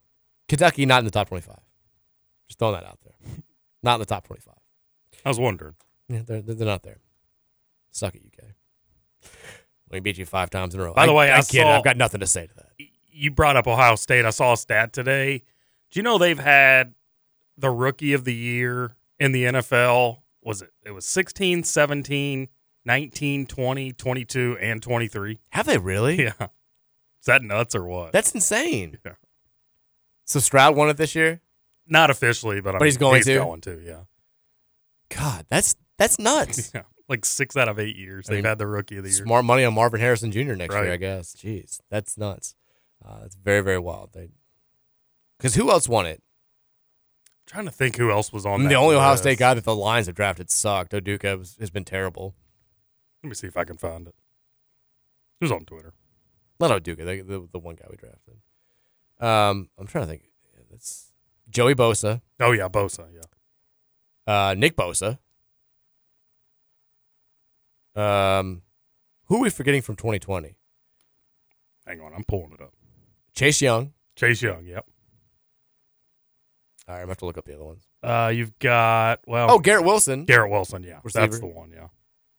I have no idea who the other one is. But that's it. That's it, right? Pretty impressive. I'm going to give smart money on Marvin Harrison next year. Make it happen. There was one other thing I wanted to get to. I can't remember what it was. We talked Rondo. We talked about the early top 25. Clint Hurt, former U of L assistant, made some headlines back in the day with the investigation into Miami football. Bounced to the NFL when Charlie Strong moved on. He is now going from the Seattle Seahawks to be the new defensive line coach for the Philadelphia Eagles. Props to him. Big dude, scary dude, gets it done. But congrats to Clint Hurt. Moving on to the Philadelphia Eagles, as the Eagles just totally revamped their entire coaching staff after their colossal collapse down the stretch this past season. The Thornton Sachs line is 502-414-1450. We'll get back to you guys. Your thoughts there. Next segment, we'll update the the dead Chiefs fans. That's a terrible way to phrase that. the three dead friends who were watching the Chiefs game. There's an update on that story. I want to hear Scoots' thoughts on it. Can't wait. Texter says, tough look for Roush. His pick for Kentucky Sports Figure of the Year couldn't even crack the top 5. I voted in this too. Like they always give the Mark Story reaches out and gives a couple of people in Louisville a voice. I'm assuming that TJ and Roush both do this. Kentucky Sportsman of the Year. They give you like literally like 100 nominees. Anybody who's anybody in the sport there, and then you rank the top 10. And it always winds up being somebody from like out in the state. It's always a Kentucky figure. It's never a Louisville figure. So I do kind of try to like skew it towards Louisville people a little bit. I try to be honest. Like if there's an obvious example, like when Kentucky won the national title, I'm like, yeah, I'm voting for John Calipari or I'm voting for Anthony Davis. But like if there's a Louisville person that I feel like is not going to be represented well, I'll rank them as high as I can. I want to see who won. You don't know who won? No. Do you want me to tell you? Yeah. Travis Perry. Oh, my God. Are you kidding me? You can't be mad about it, Mike. The kid scored 5,000 points in his career. I don't care. He's a high school basketball player. He scored 5,000 Lamar career Jackson's points. going to be the MVP of the NFL, the most powerful sports league in the world. And we're talking about a guy who didn't even win a state championship. No, but I mean, 5,000 points is ridiculous. Yeah, Think but about that. It's like New York naming Joe Girard the sports person of the year because he broke Jimmer Fredette's scoring. He scored like 16,000 points in high school. I don't think he's cracking the top 10. I mean, I shouldn't even be surprised. I didn't disagree with it. I mean, I don't know that he should have won, but I think I had him on my top 10. I think I may have had him like number 8, but that's, I mean, what was the final? I don't have a subscription to the Herald Leader, so I can't see the full rankings, but I do want to know who was like the top 10. I know Brom was in there. I want to say he was number 9, probably, maybe. Of course he was, like 8 or 9. He's probably behind Stoops. He was behind Cody's Wish. Oh, my God. Was he really? He was, yeah. I'm not shocked. I mean, it's, again, like, I think I'm one of like 8 people from Louisville that is like a Louisville-centric person that gets a vote in this thing. What's it called? Kentucky Sports Sports Person of the Year. I don't have I see the story. I saw Roush put Jeff Brom number 1. Did he? Yeah. I thought he went with Sheboy. He put his top 10. He went with Jeff Brom 1, Jamal Murray 2, Lamar Jackson 3, Oscar Sheboy 4, Cody's Wish 5, Travis Perry 6, Ray Davis 7, Nick Mingione, come on, 8, Brandon Fatt 9, Julie Folks 10. I did have Fatt on my top 10 as well. Brandon Fott. In fact, he's saying Fatt. He's the former Bellarmine pitcher, Trinity pitcher, who pitched in the World Series for the Diamondbacks this year. But I'm trying to see if we can find the top 10. Okay, here it is. I mean, Reed Shepard was second. Of course he was. Travis Perry 1, Reed Shepard 2, Julie Folks, the Transylvania women's basketball coach 3. I'm fine with that. They won a national title. Yeah. Lamar Jackson 4, Ray Davis, the Kentucky running back, is 5. Jeff Brom was 6, Brandon Fott 7, Jamal Murray 8, Montana Fouts 9, Daniel Thomas, the Bell County running back, was 10. Oh, so he wasn't. So Brom was not behind Cody's Wish. Brom was not. Cody's Wish isn't even in the top 10. I think you're just probably thinking of Roush's top 10 because he had Cody's Maybe Wish. So, yeah. Well, I know TJ. I want to say TJ put his in as well. Put Cody's Wish in there? Put Cody's Wish, yeah. Just great story. It is a great story, but it's not a person. I love that the top 2 are both Kentucky high school basketball players. Crazy state. This state. In 49 states, Scoots, it's just basketball. 48. Well, I know, but that's Indiana says that. It's their thing, which I get. Like they are crazy about high school basketball. I guess unless it comes to media voting. Indiana needs one of those types of votes. Do they not have, I'm sure they have like a sports person of the year. I've never heard of it. It is such a chore, and I love that Mark Story includes me. But like reading through all the nominees, because like, of course I'm gonna miss some of these accomplishments. Like I don't know. Is there like a snippet on each one of them? A snippet on each one, but it's like 4 pages of like 50 nominees on every page, and it'll be like, some of them are really cool. Like you'll vote. Like I didn't realize this person was a silver medalist in the Olympics, or set a world record in this event. But then some of them are like the former Holy Rosary standout girls basketball player, averaged 6.2 points at Alabama this year. I'm like, okay, well, I mean, I don't know what to do with this. Like, I don't need to be reading that. But yeah, it's like the assistant coach of the high school, like 3A state runners up in football. I'm like, no, we don't. This person doesn't need to be on the list. We can shorten the list of nominees. I love that everybody gets included, but this is taking way too long. Are there ever nominees left off that you feel are deserving, or they do a good job covering it? I mean, anybody who's anybody. I think you were on the list at one point for something. Like, I don't blame him. Now I'm pissed I didn't win. I don't think there's ever been a time where I'm like, how is Donovan Mitchell not on the list or something like that? Like it's usually they cover all their bases pretty well over there. Like you can't say it's for lack of information when it comes to making your choice, when it comes to voting for this. But I try to read through it all, but sometimes I'm like, oh my God, this is like a 3-hour project to just post this top 10 list. And usually you have a pretty good idea of like the top 5 that you want to put out there.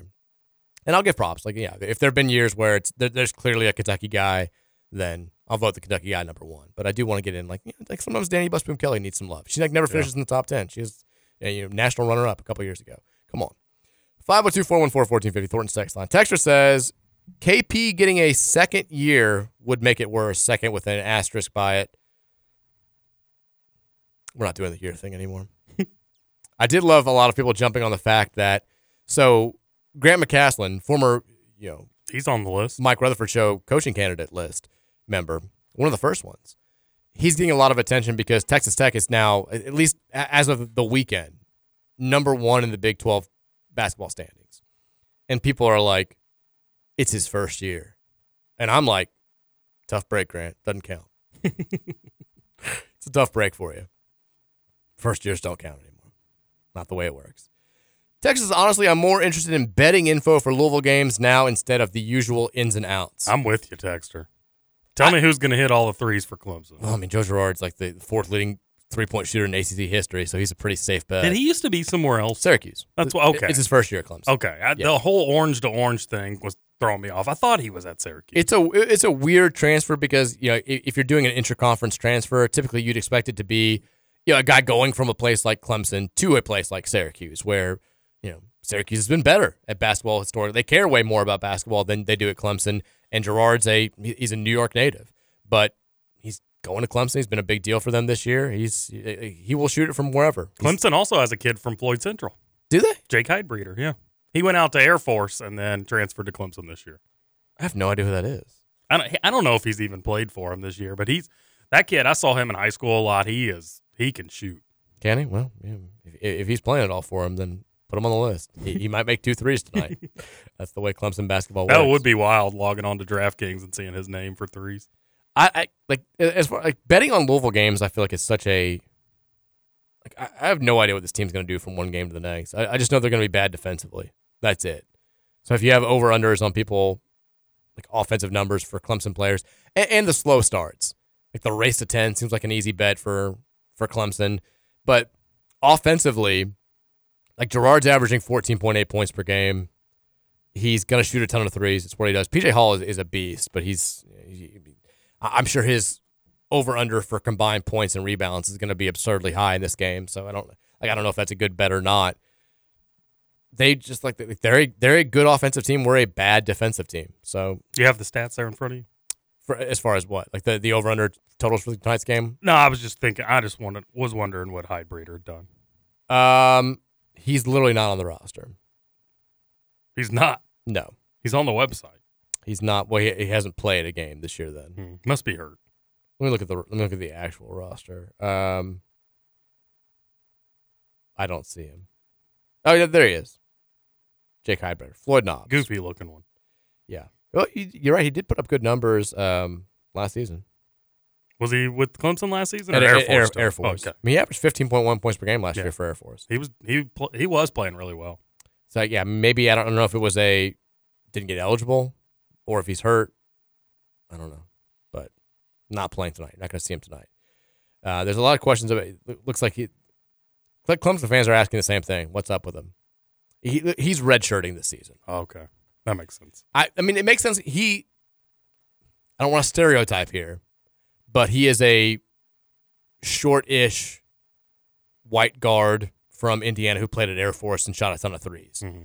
I'm going to kind of what he does. Yeah. I'm going to kind of assume that he would play the same role on this team that Joe Girard is playing, and maybe they're waiting for Girard to graduate, and he can step into that role next year. That makes sense. That would be my guess here. Just looking at his nerdy kind of picture on the ESPN website. Picture. He's got the high cheekbones. He's a goofy looking kid, but he can ball for sure. So I think we'll see him next year terrorizing Louisville. We'll read one text, and then we'll call it a segment here. Texter says, we talked about the Troy Donovan. Yes. That is a concern for me about Eric Musselman, Texter. I won't say what your concern is, but I am concerned about it for sure. Texter says, Mike, if we hired Beard, I'm buying season tickets the next day. That man will pack the Yum Center year one. When has playing optics ever helped us? I don't think he'll pack the Yum Center year one. I bet he would. I don't think so. I think that the contingent of Louisville fans, and it's hard to get a pulse on stuff like this, the contingent of Louisville fans that would want Chris Beard outweighs the contingent of Louisville fans that would have an issue with Chris Beard, but the ones who have an issue with him have an extreme issue. And it would be, just based on the little that I know from the U of L side, I don't think Chris Beard's going to get the job. I don't. We need a phrase for Beard. We got the must bus. We've got Mick as the pick. Get weird with Beard? That would be getting weird. Although with his past, might want to stray away from that. Well, I mean, it's reflective of the argument here. I think the people that would be excited about Chris Beard would be very excited about him. I think the people that would be hesitant about Chris Beard would be very, very hesitant about him. And I'm not sure that that's what you want when you're trying to repair the program and repair the fan base. And I think that Josh Hurd understands that. But like I said, I don't know. At the end of the day, if Josh thinks that Beard, he'll do his own research. And if he thinks that Beard was totally clear in the situation in Texas, and he thinks that Beard can come here and win national titles, I think he'll give Beard the job. If Beard wants it. We have no idea if our interest would even be reciprocated. Maybe Chris Beard is fine in the SEC. Mm-hmm. He can do some of the stuff he was doing at Texas Tech in the SEC. He can, people aren't really watching down there in Oxford, Mississippi. He can get away with a lot of stuff that you probably can't get away with in Louisville. It's all just it's an argument, a discussion, a debate that I think is fracturing an already fractured fan base, and I'm not even sure it's worth having at this point because I don't think that he's a front runner to land the job. Let's take a break. When we come back, more text from you guys. We get an update on this story from Kansas City. We'll get Scoot's thoughts on that. It's the Mike Rutherford Show, the Tuesday edition here on 1450 and 96.1, The Big X.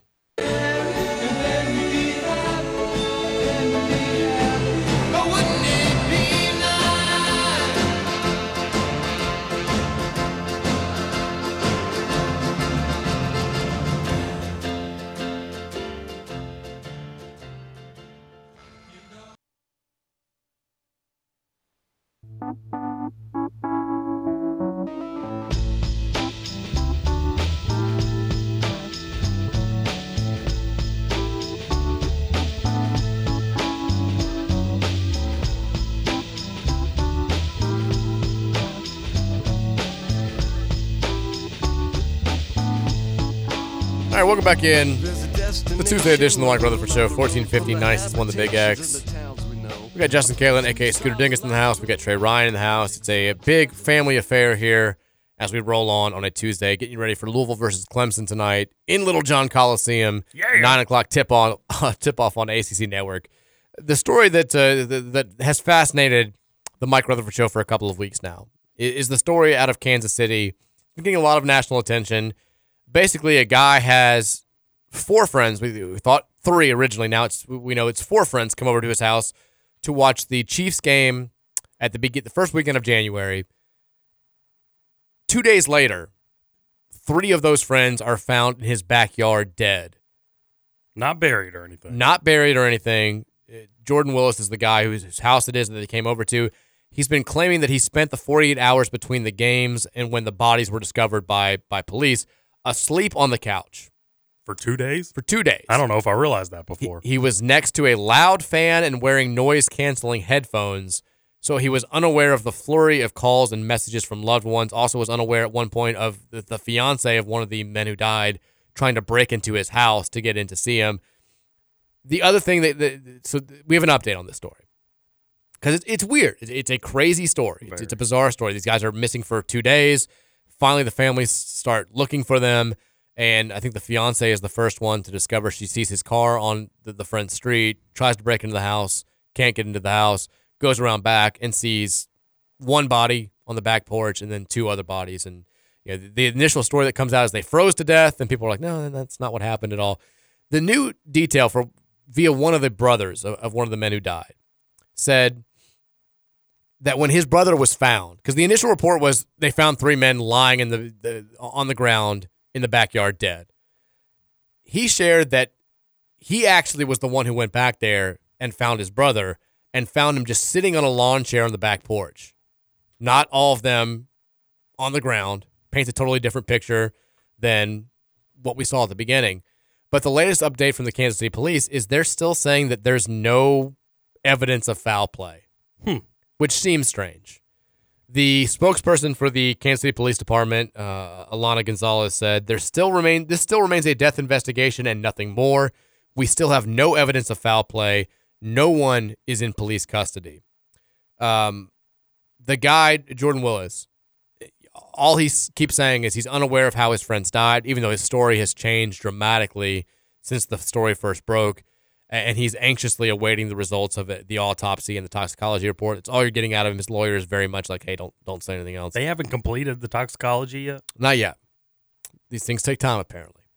But either this guy was involved in something nefarious to kill these people, or there was just a bad drug involved, or maybe both. Maybe he knew that this was going to happen.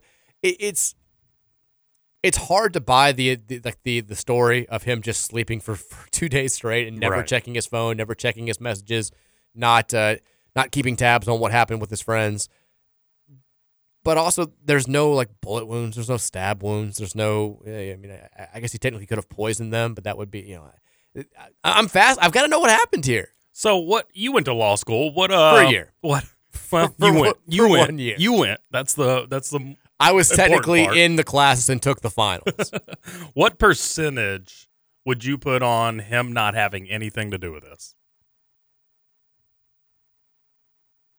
Like him truly not having a clue what happened to them? Like 5%. That high? Yeah. I'm going like 2%. You think? Yeah. I'm putting it 5% just because there's some weird. Like, the longer I live, the more I realize there's just some weird people out there. Yeah. Like, it's insane for us, and I don't know what this person's background is, but it's insane for us to imagine having friends over and then just not looking at our phone, our computers, or whatever for 2 days, and just kind of like sleeping things off on the couch. But maybe for some people, it's a thing that happens. It's a thing that they would do, and it's kind of in line with their character. I don't know. I mean, there definitely are weird scenarios that can play out. I don't know if you've seen the American Nightmare. Oh, I brought that up. You've brought it up before. So, I mean, I hear it's good. That whole thing was just this couple getting blamed for being a big hoax when, in reality, it all really happened. They just had to unravel everything. And every now and then there are crazy stories like that. Here's the thing that kind of makes me not buy it, though, is he says he slept through all the calls, all the text messages. He slept through the fiance trying to break down the front door, which was right where he was sleeping on the couch. He didn't sleep through the cops coming. The cop showed up at his house, and he was awake, and he let them into the house, and he knew that he knew something was going on, and he was working with them and all this stuff. Like, he didn't sleep through that. They didn't have to break in and kind of like jolt him awake. Like, he knew that was going on. Like, he had to have known that something happened. Maybe it was, they took drugs and he didn't, and he gave them the drugs, and he's worried about, like, he didn't know it was going to kill him, but when he realized that something happened, he didn't know what to do, and he just kind of hoped it would go away. Or let me just sleep it off. I've got no idea. I mean, people react to, you feel like you would react some way in a situation like that, but who knows? I don't know. If I've got 3 people in my backyard just dead, I'm not going to try to sleep it off and act like it all goes away. I mean, maybe just be froze. Maybe a neighbor will come over and drag him away. I don't know what I would do. I assume I would like to think that I would just call the cops immediately and be like, whatever happens to me happens. Like, I screwed up. I call the families. I try to get help, but I guess you don't know until it actually happens to you. So is he still cooperating with police? Still cooperating. He's not being pressed for no charges pressed. It's just it's business as usual for now. I guess they're waiting to see what the toxicology report brings back. But it's a wild story. I can't wait for the Netflix documentary on this in like 3 years. I mean, I guess the good thing the one thing he has going for him is the fact that he hasn't tried to run away. Yeah. Because that would make him look ultra guilty. Well, at that point, it's like if he runs away, you feel like he's either getting arrested or he's like going to kill himself. Like that's kind of like you're admitting your guilt at that point. Here's my question. Do you think this guy is still watching like the Chiefs games and can take like any sort of joy whatsoever in them going to the Super Bowl? Because I would assume like the Chiefs are kind of ruined forever for him at that point. But I don't know who this person is. Maybe he's just an evil guy. That's the side of the story I never even thought about. Yeah, I mean, if that something like that played out with me and my friends and we were all fans of the same team, I don't know if I could watch them anymore. If I die at your house watching a Chiefs game and I'm a Chiefs fan and like you don't help me out or let I'm haunting the hell out of you for the rest of my life. It's like, and I have to miss the Super Bowl. Like they might win the Super Bowl again, and like I don't get to experience it. I'm haunting you for the rest of your life. Me specifically? Well, whoever did that to me. You don't have to haunt me. I got mice in my house. Well, they haunt me enough. Do you have a mouse update? No. Are you guys good? I checked the back door when I got home last night, and the mouse was not there. So thank God. I can assume he scurried off and got eaten by a snake. Good. Well, that's it. Circle of life. You don't care about the snakes. Nope. Just want the mice gone. That's fine. Thornton's text line is 502-414-1450. Is there? I'm trying to think of the crazy. Cause for a brief period, I got into the true crime podcast and the true crime reality shows. Like I watched the Making a Murderer Netflix special, like everybody else did. The one that always like the best true crime documentary, because the thing that always frustrates me is when you're expecting some sort of resolution at the end, and then you get to the end, and it's like, we'll never know. It was like the last episode of Serial, when Serial was the first hot podcast, and you're like, well, surely we're going to find, like, did Adnan do it? The last episode's going to tell us. And like the whole last episode is her explaining why she can't come to a conclusion. I'm like, well, this sucks. Kind of the same thing with Making a Murderer, no? Making a Murderer, yeah. Although it's very open-ended. I feel like Dassey got railroaded. That's the one thing that you can say. I feel like Brennan? Yeah, the young kid got screwed. He's still in jail, by the way. Would not be shocked if Avery had something to do with it, but I don't know. I don't think he did. I was on their side the whole time. I can see. I think it's like 50-50 with Avery. I wouldn't be shocked if he was totally set up. There was some weird stuff that wasn't in the documentary about how he kind of stalked her a little bit and like requested her specifically to come out. Yeah. But he was also just like kind of a weird guy, right? And but Dassey, I feel like just completely got railroaded. One of my good friends from college, who's from Milwaukee, he married a girl from that county.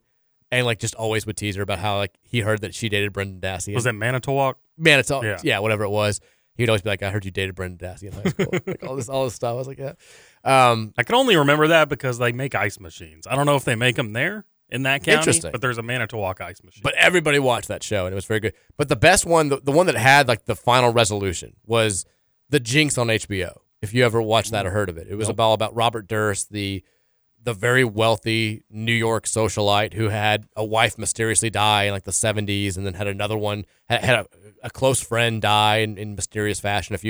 And all these people around him just like kept dying, and he kept getting away with it. Like he got, at one point he was like hiding in Texas and like dressing up as a woman, and his apartment mate, like the person who had the apartment next to him, his neighbor, got hacked up, and like they found his body parts in the lake in the city, and there was his blood like all over Durst's apartment and all this stuff, and he got away with it by claiming like self-defense and like he panicked and hacked his whole body up and all. It's insane the fact that he was still on like living at large, but he does this documentary where he gives these guys full access, and he interviews with them forever, and they feel like they finally get the smoking gun. They bring him back for a last interview where they've matched his handwriting, like a little glitch in his handwriting, with a note that was written to this woman who got murdered and part of her like setup. And they're like, and he's like, I think it's my handwriting. And they do the whole documentary and they kind of end it. And then he goes to the bathroom and forgets that his mic is on. And he starts talking. He's like talking to himself. He's like, well, there it is. You're caught. And like all this stuff. Oh, snap. Yeah. And he's like, and of course you did it. You killed them all. So it's like the one documentary where you're like, holy bleep. Like this is like, we got him. Like we found out at the end. And he did end up getting tried for the murder of his friend and was found guilty, and then he died of like cancer like a year after he finally gets caught. Serves him right. Yeah, which feels like, come on, like he deserved to spend way more time in jail than like 9 months. But, But that one's crazy. That's how I feel about the whole Aaron Hernandez thing. Well, yeah, he took the easy way out. When they found him, I was so mad. Yeah, it's the coward's way out. But Durst just died of disease. He was a coward for different reasons. But that one's great. That's a great documentary, a great true crime. But this one will probably be a good one too, unless it's something like really simple, like they took some drugs that had fentanyl in them and they died, and the guy and their friend fell asleep for 2 days. I mean, yeah, that would I guess help the argument why he slept for 2 days. Yeah, I guess I don't know. How I mean, he OD'd too and just slept through it. Came out of it. Can you do that? I've got no idea. Yeah, I don't either. Yeah. 502-414-1450. Let's take some text. Thornton's text line. Texture says come on. Texture says, I don't think I'll even bother putting the game on tonight, even if it's close late in the second half. I'm so checked out. There's no hope for KP. Also, Bring Brom Home guy is the most annoying tweeter on the app these days, but I can't bring myself to unfollow the guy because he did bring Brom home. I have to respect the legend. At what point does he just give up the whole thing? The whole, like, Mick is the pick? Yeah. Does that happen before the coaching search? Maybe. I mean, I think he probably keeps it going.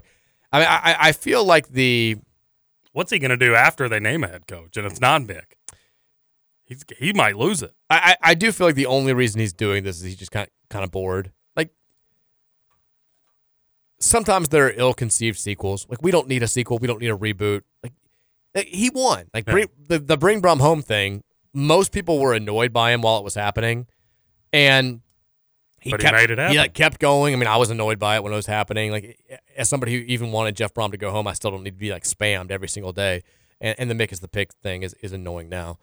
But he kept going. And at the end, he basically gets vindicated. Like, Josh Hurd, when they announced that Jeff Brom's the coach, like, shouts him out. He won our poll for Card Chronicle Person of the Year. Like you know, that was his moment. Like, he won. He should have retired forever. You're in the Hall of Fame. And it was like he just got bored. It was like, we have to do it again. Now we're doing the Mick is the pick thing, and people just hate it. It's like Disney releasing Lion King, and arguably the greatest Disney movie of all time, and then they put out Lion King 1.5. Like, it was so bad. I think Lion King is my favorite Disney movie of all time. I don't think I ever saw the Lion King 1.5. Never watched it. Some of the ones, like, now, because we have Disney Plus, and Virginia is super into Disney, and so, like, all of these ill-conceived sequels that didn't need to get made, they pop up, and she's like, I want to watch that. And so, we'll put on, like there's a Little Mermaid, like, Ariel's Sisters thing, and it's so bad. It's terrible. Like, it's, like, I don't know how it got the green light at all to go forward. It's just such a money grab. There's no story. The voices are different. The music sucks. Like, it's all so bad. I'm assuming that's the case with the Lion King one. Texas says, high school basketball player winning is an indictment of the state. I mean, or the state's voters. Again, like, we've like, the NFL is the most popular sport in the country. It's probably like the second most sports league in the entire world. And the best player this past season, the guy who's going to win MVP and maybe win unanimously, is from Louisville. He's on the list, and he's still finishing behind 2 high school basketball players. So, I am curious the breakdown amongst fanhood of the people who fill that out. Like, what percent is Kentucky fans, what percent's Louisville fans, what percent is other? I mean, it's a statewide thing, so I would assume it's like 90%, like Kentucky State. You think that high? Yeah. I think they're because when you also take into account, like, there's Louisville media that aren't Louisville fans that are not as inclined to vote for, like, Louisville people as somebody like me or, you know, like Mark Ennis or somebody like that. So it's I think the representation of people who would skew towards U of L figures is very low. I mean, you see it every single year. Like, I think Lamar won it once when he won the Heisman, and I think even then it was, like, very close with, like, the third best high school football player in Kentucky or something. Texture says he's a Zaniac on the floor, falling on his knees and missing threes galore. He's only missed 1 3. It continues. He's a Zaniac on the floor. He's filling up a stat sheet at a rate we've never seen before. It's a great song. I enjoy it. He's a Zaniac. That's Zan Payne guy. Oh, okay. I was trying to figure out who it is. Zan Payne guy. Okay. He loves it. Texture says, opening up the transfer portal before conference tournaments is insane to me. I'd like to see it open at a minimum after Selection Sunday, but ideally after the season is wrapped up. I'm with you there. Open it up a week later before the NCAA tournament so that teams that are out of the conference tournament could I guess have players hit the portal, and then extend it a week if you have to like May 7th. It doesn't have to be like a big round date. Like just make it May 7th or whatever. It seems silly, but they do this with football too, where it's the portal's open basically after the regular season's over. So teams are preparing for bowl games. Sometimes teams are preparing for conference championship games, and they've got guys entering the portal. I don't think we had anybody enter the portal before the loss to Florida State. Like I don't think we had anybody enter it before we played for the ACC title, but we definitely had tons of guys do it between conference championship and the bowl game. But yeah, you would hate to have a situation where a dude feels the need to put his name in the transfer portal because he wants to make it known that he's going to play somewhere else next year, but doesn't get to experience March Madness. You want, maybe it's in your best interest to play somewhere else next year, but you still want to finish this thing out with your friends, but you probably feel a little obligated to have your name in there as early as possible. The whole thing just sucks. I know there's no way to do it perfectly, but I hate the fact that in both major sports, but especially college football, the postseason is so dominated by where's this coach going to go, where's this player going to go, and the games outside of the 4-team playoff feel almost secondary to the other stuff. And in the NCAA tournament, it's kind of true, too. You will have every single year a team make a deep run in the tournament, and before their Sweet 16 or their Elite 8 game, there's all this talk about, hey, the coach is going to take the job whenever you all lose. And it kind of taints the entire thing. I don't think we'll get to a point where you'll have teams in the NCAA tournament whose players are dropping out just to get in the portal.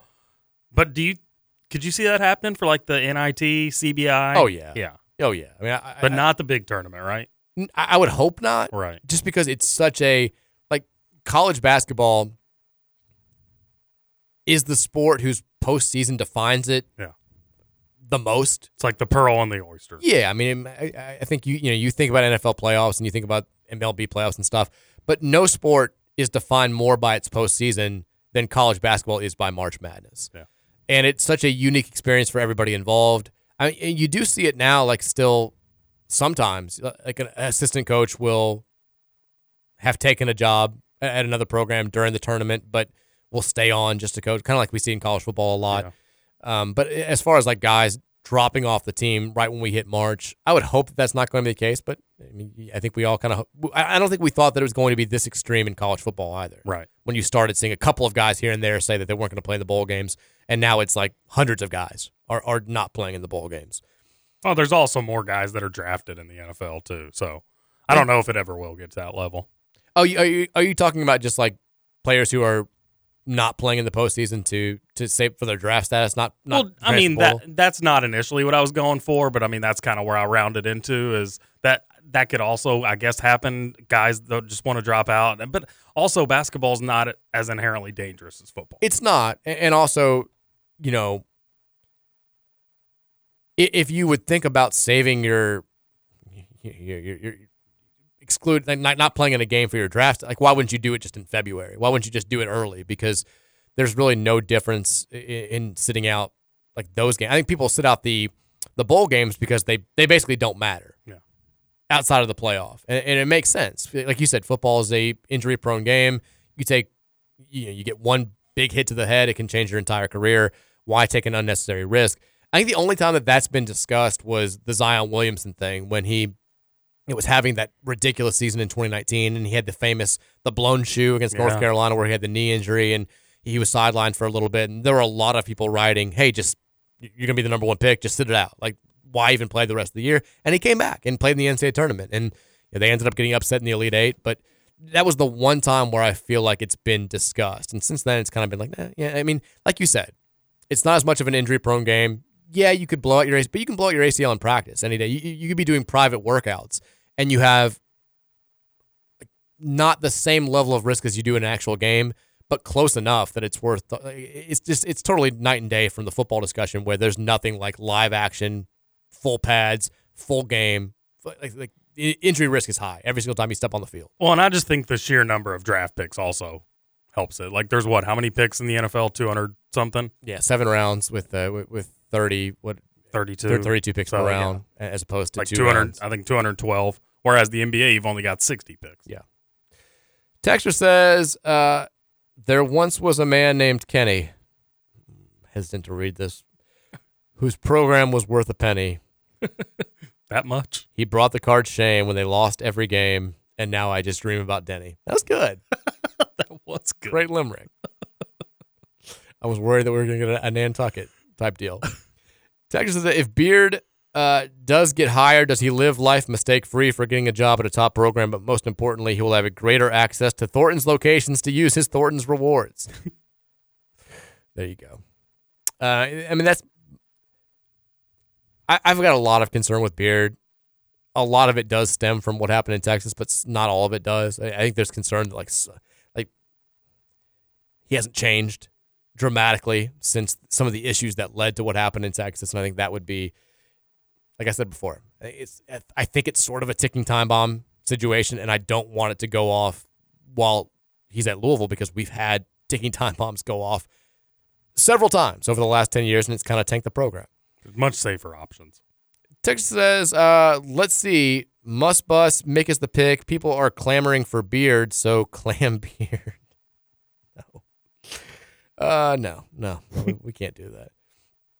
Texas says, fear the Beard. There we go. That works. I can't say the second part. No. God, I mean, the text line is getting more and more to a point. Like it used to be that we'd have like 4 or 5 where I'm like, I can't read that. The text line is just getting more and more bold. I don't know if it's recent events here at the station or if it's the unsettled like people going more and more frustrated with the basketball program as we get closer to the end of the season and a coaching change. But people are just doing it's just I don't know. Texas, I have to say that Scoot's music on the show is fantastic. So suck it, Scoots hater. Hey-o. Thanks.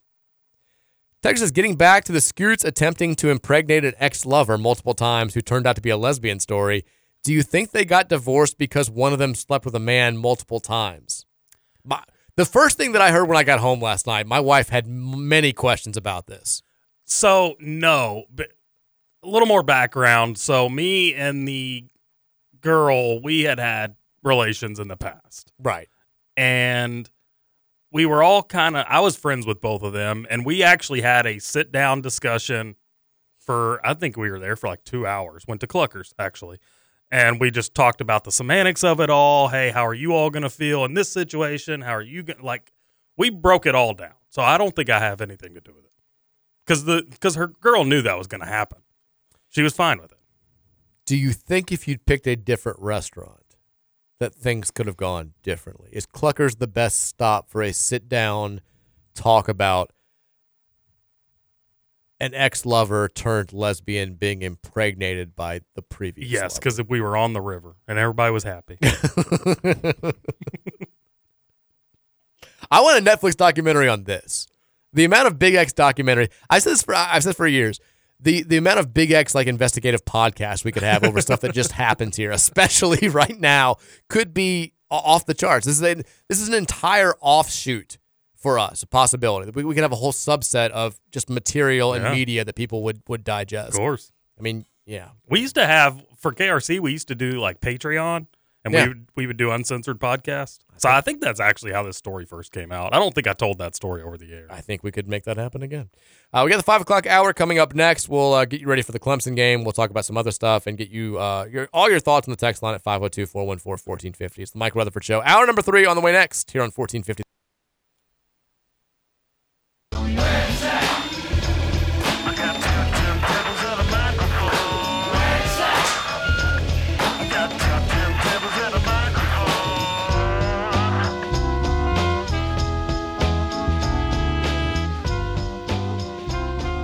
Those who swing both ways. This is sports.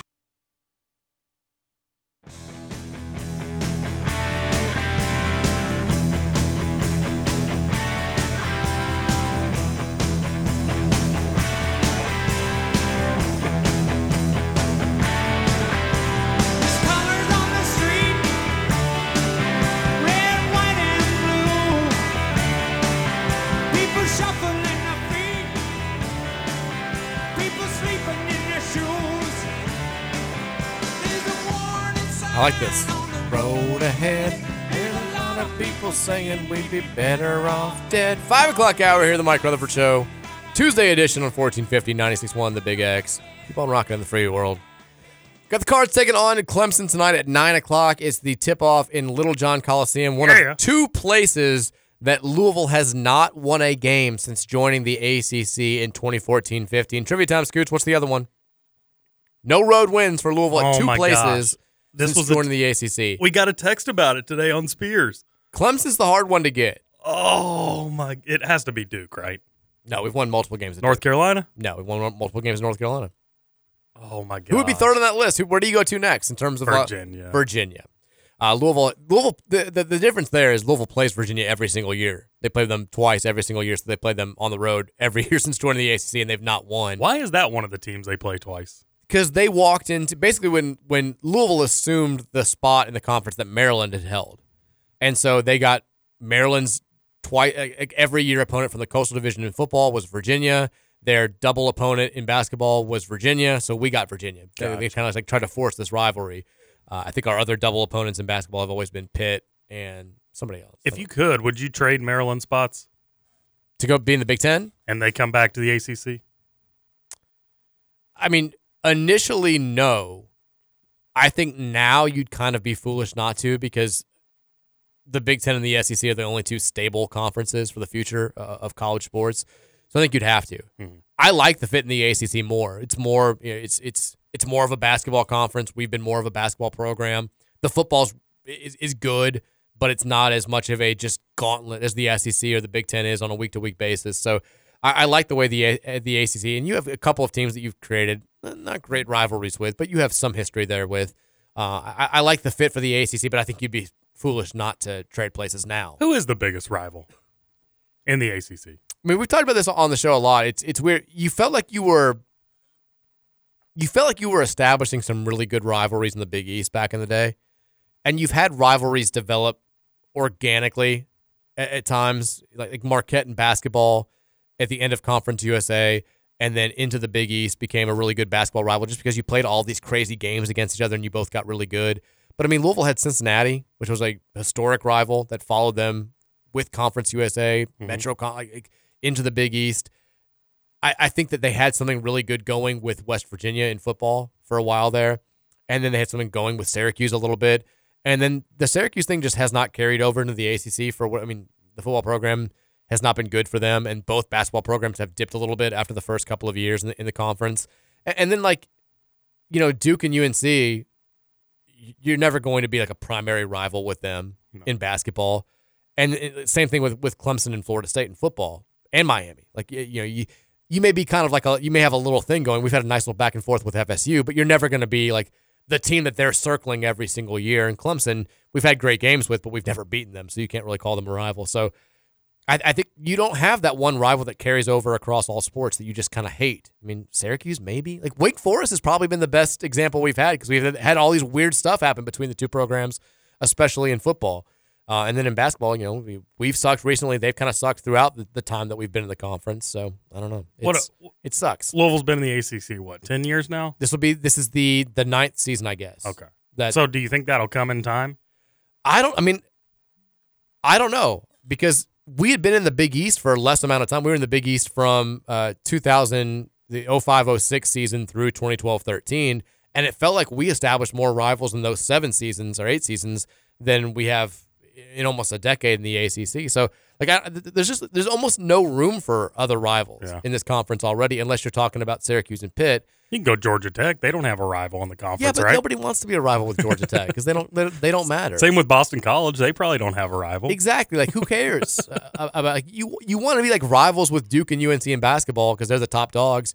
And honestly, if we'd been more competitive, there could be a really good rivalry with Virginia because we came in as coming off a national title and coming off of having some really good teams, and Virginia was at that point starting to hit its stride and becoming perennial regular season champions and getting one seed in the tournament. And we had a great game where we beat them at the buzzer or near the buzzer in 2015, and then we just never beat them. So that could have been a really cool secondary rivalry in the ACC, and instead it kind of became like Virginia and Duke now are little rivals, and Virginia's having. No, they got Virginia Tech too, and they have a natural built-in rival in Virginia Tech, but they've been so much better than Virginia Tech. Yeah. So yeah, I wish we had a better conference rival at this point, but a lot of that's our own fault for not being consistently good. When you break down the teams that don't have a rival, I don't know that that's a group you want to be a part of. Yeah. I mean, there's a reason. Like I said, like Wake Forest is probably the team that we've had the most organic contentiousness with because of the football back and forth. But like we don't want to be their rival, and they don't want to be our rival. Like they want to be rivals with Carolina and Duke and the triangle programs, and those programs are kind of like whatever. Like go back to your Winston-Salem, cool. Like you suck, and we're like we don't want Wake Forest. No, like, we don't really care about Louisville. So it's like this forced rivalry that neither side wants, which sucks. Tonight, Louisville is a 16-point underdog against Clemson. We talked a little bit about it in the first hour. It's a Clemson team coming off of a narrow loss to Duke, a game they probably should have won. They're now just 3-5 in the ACC, and they've lost 5 of their last 7 games. But it's a Clemson team that, if the tournament started today, would probably be in because the metrics love them. They've got 3 quad 1 wins. They're number 22 in the net rankings. They're number 28 on KenPom. They've got a lot going for them, but they can ill afford a home loss to a program like Louisville, which would, depressingly enough for both sides, be a quadrant 4 defeat, which could tank their NCAA tournament resume. So I do think you get Clemson's best shot. Scoot, a lot of people, dating back to the Big East MAC season, a lot of people, both like my friends and national people, they're like, "Are you really watching all these games? Like how many of these games are you actually watching? When do you check out?" And I've said the same thing, and I've said it honestly. Like I watch every single game, start to finish. Now, part of it is I get paid to do it. I'm doing it on the website. I come here and I talk about it. We do the podcast too. Like it's my job to watch the games and to evaluate what I see. But even before I was getting paid to do this, like I watched pretty much every Louisville game from start to finish, unless I had like my own game growing up or a family obligation. It's just kind of it's in your blood. Like I've always watched every Louisville game. I'm going to keep watching every Louisville game. Tonight is a night that I wish I could just take off. And look, we don't tell lies in the show. We're very open about who we are. And it's embarrassing to admit this, but I've said it before. Over the last few months, my wife and I got very into watching the entire series Vanderpump Rules, the Bravo show. It swept the nation by storm with the big scandal back last spring. Everybody was talking to us about it. I had friends that watched the show, and so we're like, whatever. We need a new show. Let's give it a shot. It's like 11 seasons to get through. Jeez. A lot. And it's back tonight. The highly anticipated debut for season 11 is tonight. Scandival happened last spring. Everybody was talking about it. Now we get the beginning of the resolution process, the picking up the pieces process. I would really like to watch the first episode tonight. It's at 8 o'clock. That's doable. The problem is we got to get the kids down to sleep. Oh. So, and I'm at a point too where I don't want to deal with commercials if it's anything besides live sports. But your kids are still awake at 8 o'clock? We put them to bed around 8. Yeah. Seems late. It's not late. Not that I'm calling you a bad parent. It's 8 o'clock. I mean, if John takes a nap, he doesn't go to sleep like 10:30. So, Yeesh. Yeah, he's a night owl. Lock in for some Vanderpump Rules, John. Well, the thing is, so like, I don't want to watch it live without commercials anyway. With commercials anyway, I want to wait till I have it on DVR, wait till it pops up on Peacock, and be able to just kind of like fly through the commercials. Mm-hmm. But I can't do that because the Louisville game's from 9 to 11, and I don't really want to barely want to stay up till 11:30 when I get done with post game stuff and watch Kenny Payne give every terrible excuse possible for why they just lost by 20 again to start at 11:30 and watch till midnight. So they're an hour. They're an hour-long show. Without commercials, probably 45 minutes. So I feel like we're going to end up having to wait till tomorrow. I don't want to wait till tomorrow. I want to watch it tonight. Here's what you do.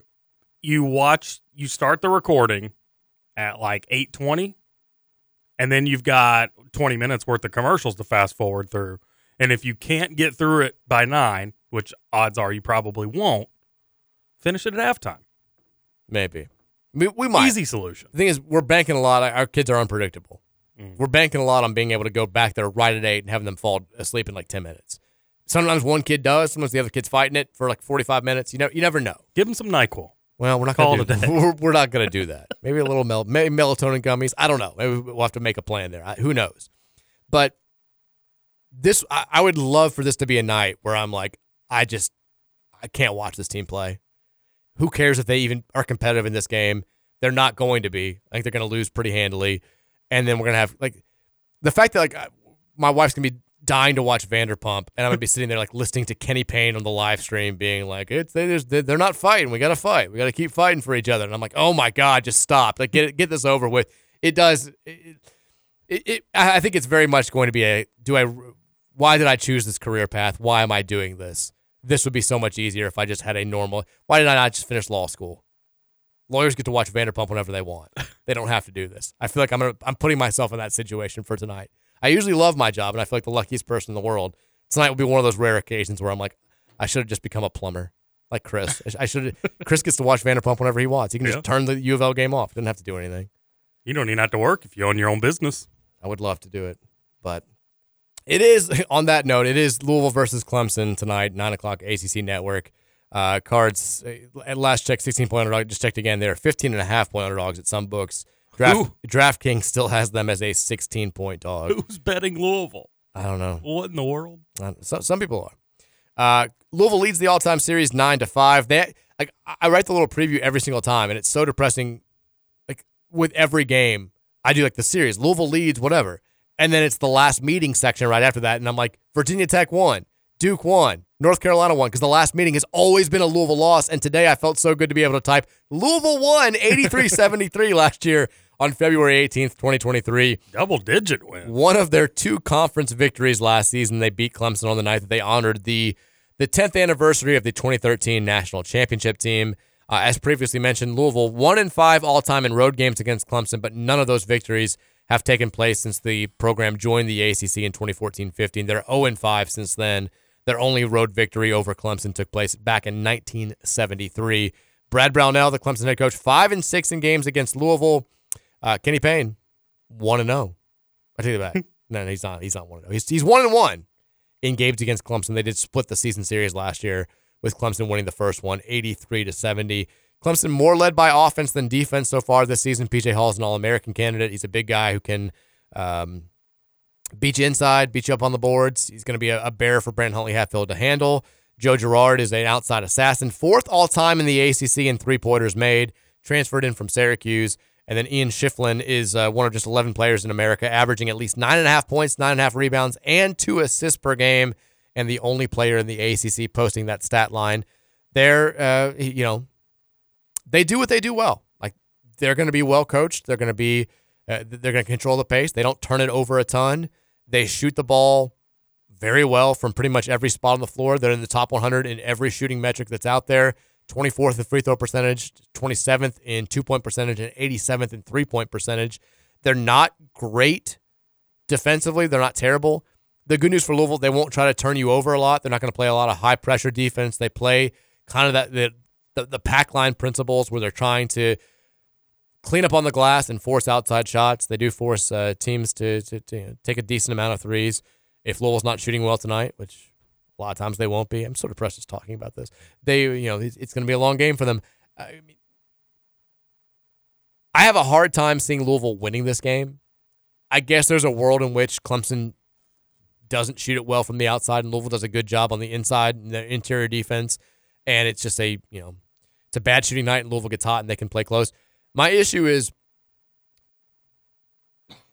Clemson does a good job at getting easy baskets, and they've got 2 really good front court players. We love allowing backdoor cuts for points, and we love allowing stuff in the paint. It's hard for me to see it, even if they're having a bad shooting night, not just being able to pivot and get a ton of points inside the arc. So I don't see tonight going very well. That said, I didn't see Miami going very well, and they won that game. But I don't know. Do you have any hope, Scoots, of Louisville at least making this a game where we're talking about can they get it done at some point in the second half? I just do not think so. I mean, especially looking at these player prop numbers. For instance, Girard is minus 175 for over 2.5 threes. Well, I mean, that tells you right there they're expecting him to go absolutely crazy. No, I mean, it's so hard to say, though, because you're at a point with this Louisville team where you can expect the loss tonight, but you really don't know what kind of team is going to show up. Like, what version of Louisville shows up? Is it the version that we saw at Miami that's playing hard, diving after balls, doing all that stuff, or is it the kind of lethargic version that we've seen the last couple of weeks? I mean, that is the biggest question mark, I think, is which is sad. But the question mark isn't are they going to get things right to a point where they're like they won 7 games in a row. It's do they at some point just wilt and just kind of give up because they've lost so much? They're now 1-8 in the conference. They have played like it is crazy how the schedule balances out. They've played basically every good or good-ish team in the ACC this month, and then next month they're going to get a bunch of the bad teams in the ACC. They're going to start playing the Syracuses, the Boston Colleges, the Georgia Techs, the Notre Dames of the world, and a couple of those teams they get twice. They get BC, Syracuse, and somebody else. Georgia Tech? No, we only play them once. They get BC and Syracuse twice. They'll get Boston College Virginia Tech for the second time, who's okay. And they'll get Notre Dame and Pitt, who's not great. Florida State, playing better in the ACC, but not great. So maybe this will balance out a little bit. But I think the issue is, have they been beaten down so badly? I mean, we're talking about a team that's not just 1-8 in the conference, but since the calendar flipped to 2024, they've got 1 win, and all of their losses besides an 89-83 home loss to NC State have come by 13 points or more. Like, they're getting their ass kicked every time they're out there on the floor. And at some point, that just has to take a toll on you mentally, and your effort level will dwindle, your faith in your coaching staff or your teammates will dwindle, and you'll see some just complete crap efforts. And I do think that you wonder if this team is starting to reach that breaking point. I hope not, because the effort level for the most part has remained pretty good. There are some things that happen, and you're like, that's just kind of inexcusable. But for the most part, the guys typically play hard. They just don't know what they're supposed to be doing. It's something to keep an eye on tonight, because Clemson's going to come out. There's no way they overlook you. They know that you kept them out of the NCAA tournament last year, and I'm sure Brad Brownell's message is, hey, you let these guys hang around a little bit, they could wind up keeping you out of the NCAA tournament again this year. We cannot afford a quadrant 4 loss at home this late in the season. We've got to pick ourselves up off the mat and start winning some conference games and get on a hot streak. So you'll get Clemson's best effort tonight, and I think their best effort is significantly better than the best punch you can throw. If Louisville were to win, what quad is it? Quad 1? It's a quad 1 victory, because Clemson it's a road win over a top. I think quad 1 wins on the road are like top 50 teams, and they're 28 in the net ranking. So, yeah, and look, Louisville already has a quad 1 win this year. We have more. Miami? Miami is a quad 1 win. Quad 1 win, even despite what they've done lately. It's a road victory over a top 50 or something. I think 75. That can drop down, right? It can. If they keep dropping, it could eventually go down to a quad 2. But as of right now, it's a quad 1 win. We have more quad 1 wins than Auburn does. How about that? Maybe no big deal. Start taking a little harder look at us, Lenardi. Now we do have a couple quad 3 and quad 4 losses. You could thank my Hoosiers for that. Well, yeah. What are you gonna do? It's all good. But that is the game tonight. Again, at 9:00, ACC Network. You can listen to the radio coverage on our sister station 970 WGTK. The Thornton's text line is 502-414-1450. A couple people have texted in about the Kansas City story, and Texas, I'm guessing antifreeze in the Gatorade. Maybe. Texas, the Kansas City Chiefs fan murder will probably end up on a parade float when they win. I would hope not. Texas, William Avery is guilty AF. I don't know. The documentary definitely left out some details that made me feel sketchy about it. I still think it's like 50-50 that he was involved in some way. The story that they laid out just can't be what happened, but he's a weird dude. He had some weird stuff in his past, and he openly going after this woman and kind of stalking her a little bit and calling for her personally is very strange. There's some weird stuff. But the whole Avery family was just like these are the weirdest people. It does take until you see a documentary like this that you're like, these people exist somewhere. Was that Wisconsin or Minnesota? It was Wisconsin. Yeah. They had the Minnesota accent though. They did. He did the I used to do a really good Stephen Avery impersonation. I don't even know if I still can, so I don't even want to try. My favorite thing about when I worked in a small town in Iowa, but it was like Western Iowa in a newspaper. Mm-hmm. And a lot of people were from it, like big Vikings fans out there. It's very close to Minnesota.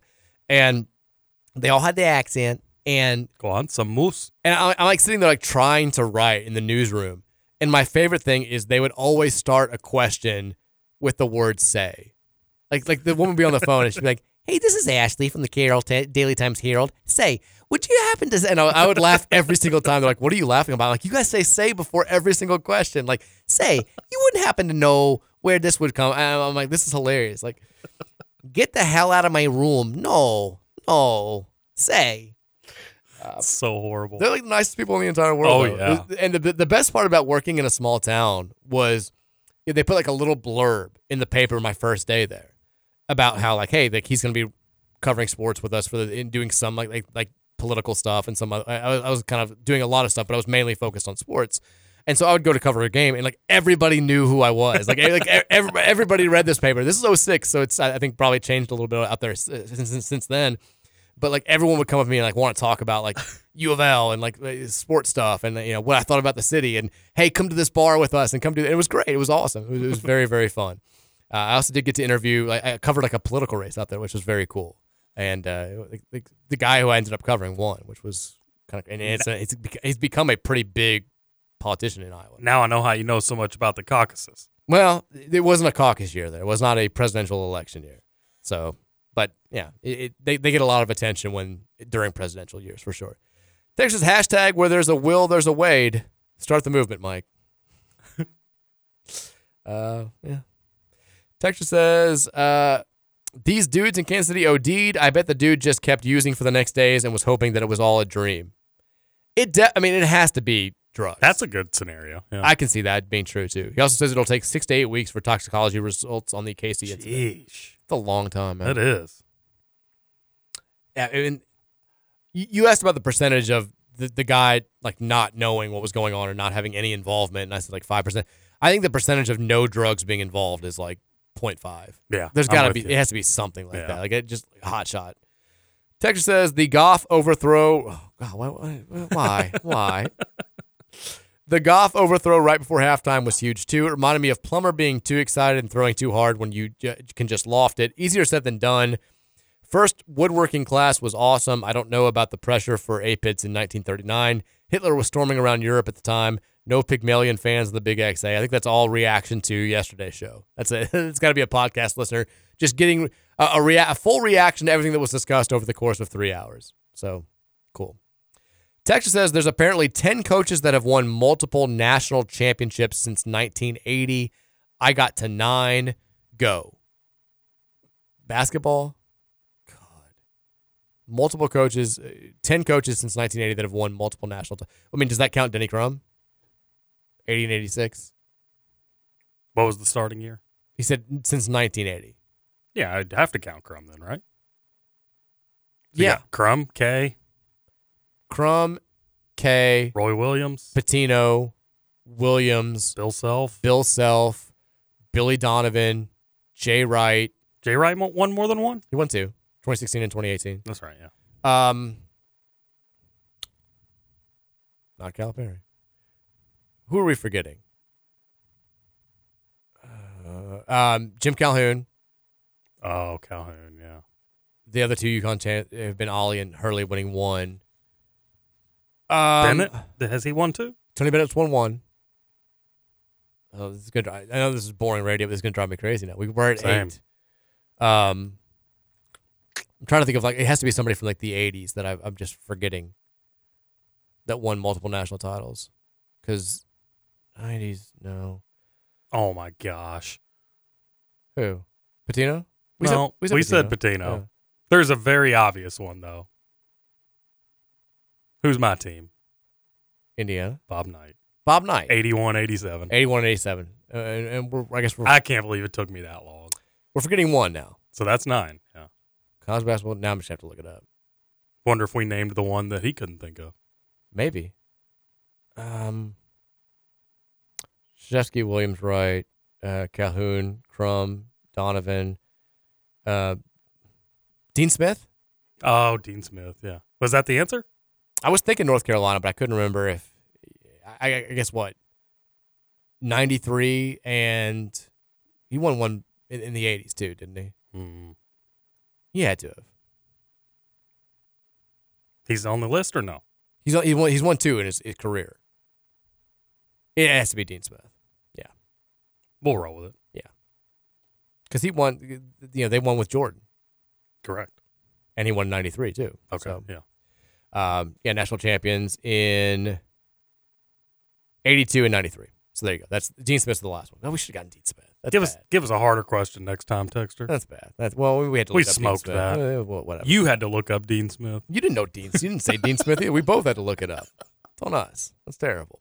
Let's take a break. When we come back, we'll take some text from you guys. We'll have about 20 minutes of text time, 502-414-1450, and then we'll make some predictions for tonight, including our prediction for Louisville on the road taking on Clemson. Get ready for that. Get excited. It's the Mike Rutherford Show, and it wraps up next here on 1450 and 96.1, The Big X.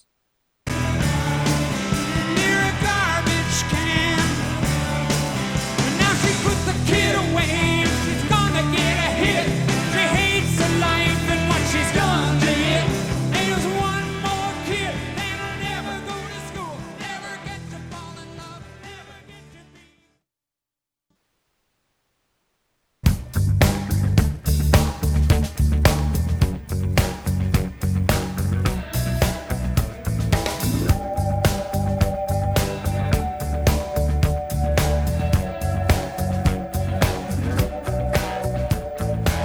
So long ago, I don't remember when. That's when they said I lost my only friend. I do like this song, though. I like the Wallflowers, period. I'm a Jacob Dylan fan. We're back in the final segment here of the Tuesday edition of the Mike Rutherford Show. 1450, 96.1, The Big X.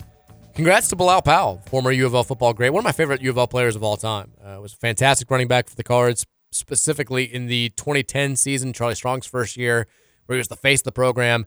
He's back in town now after his professional career has ended, and he was, signed up to the coaching staff at St. X now. Nice. Be cool if it was Trinity, but whatever. Congrats to you, Bilal. Love you. You know, I saw that picture today, and I didn't even realize it was Bilal. He's on the staff. He's joining the Kevin Wallace staff out there at St. X, and hopefully he can funnel some great players to Louisville, but not as good as Trinity's players.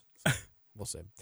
Scoots, I know you're a golf guy. We played together back in August at the Big X Golf Scramble. Here in Louisville, first of all, you been to the Top Golf? Oh, yeah. In Louisville? Yeah, of course. Been there a couple times. It's Several great. times, yeah.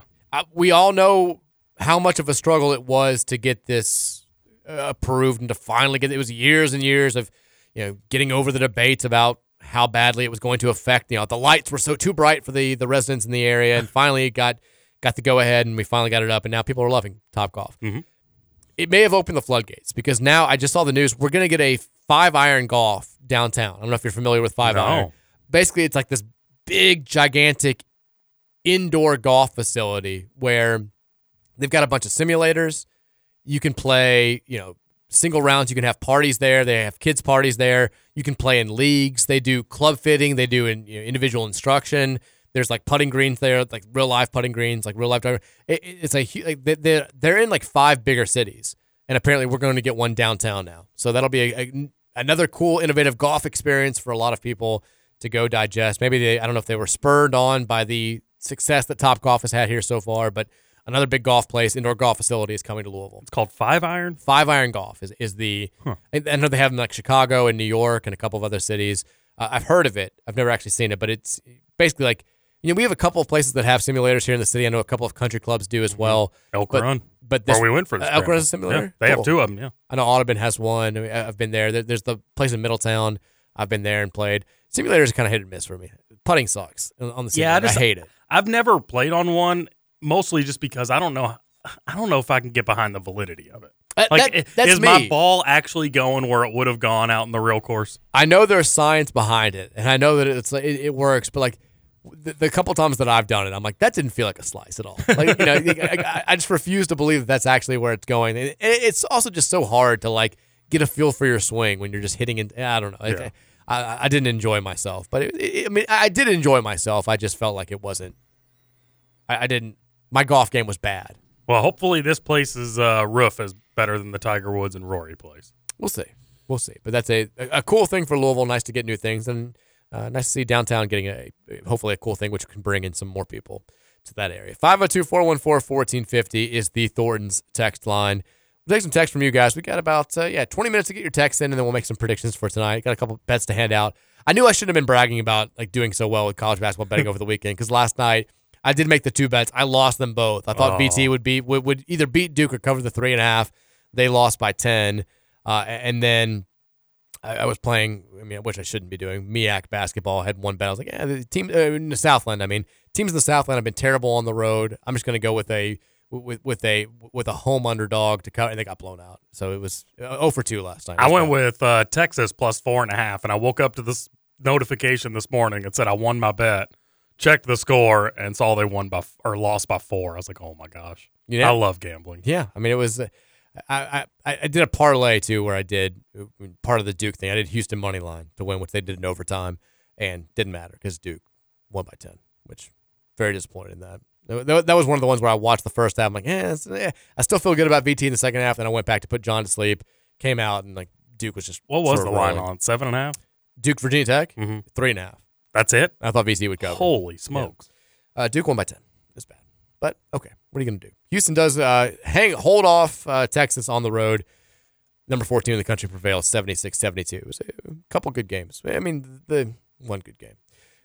It's a big week for the Patinos, too. I saw Rick Bose writing about this today. You've got Richard Pitino in New Mexico. They've got the highest ranking that they've had in like 11 years.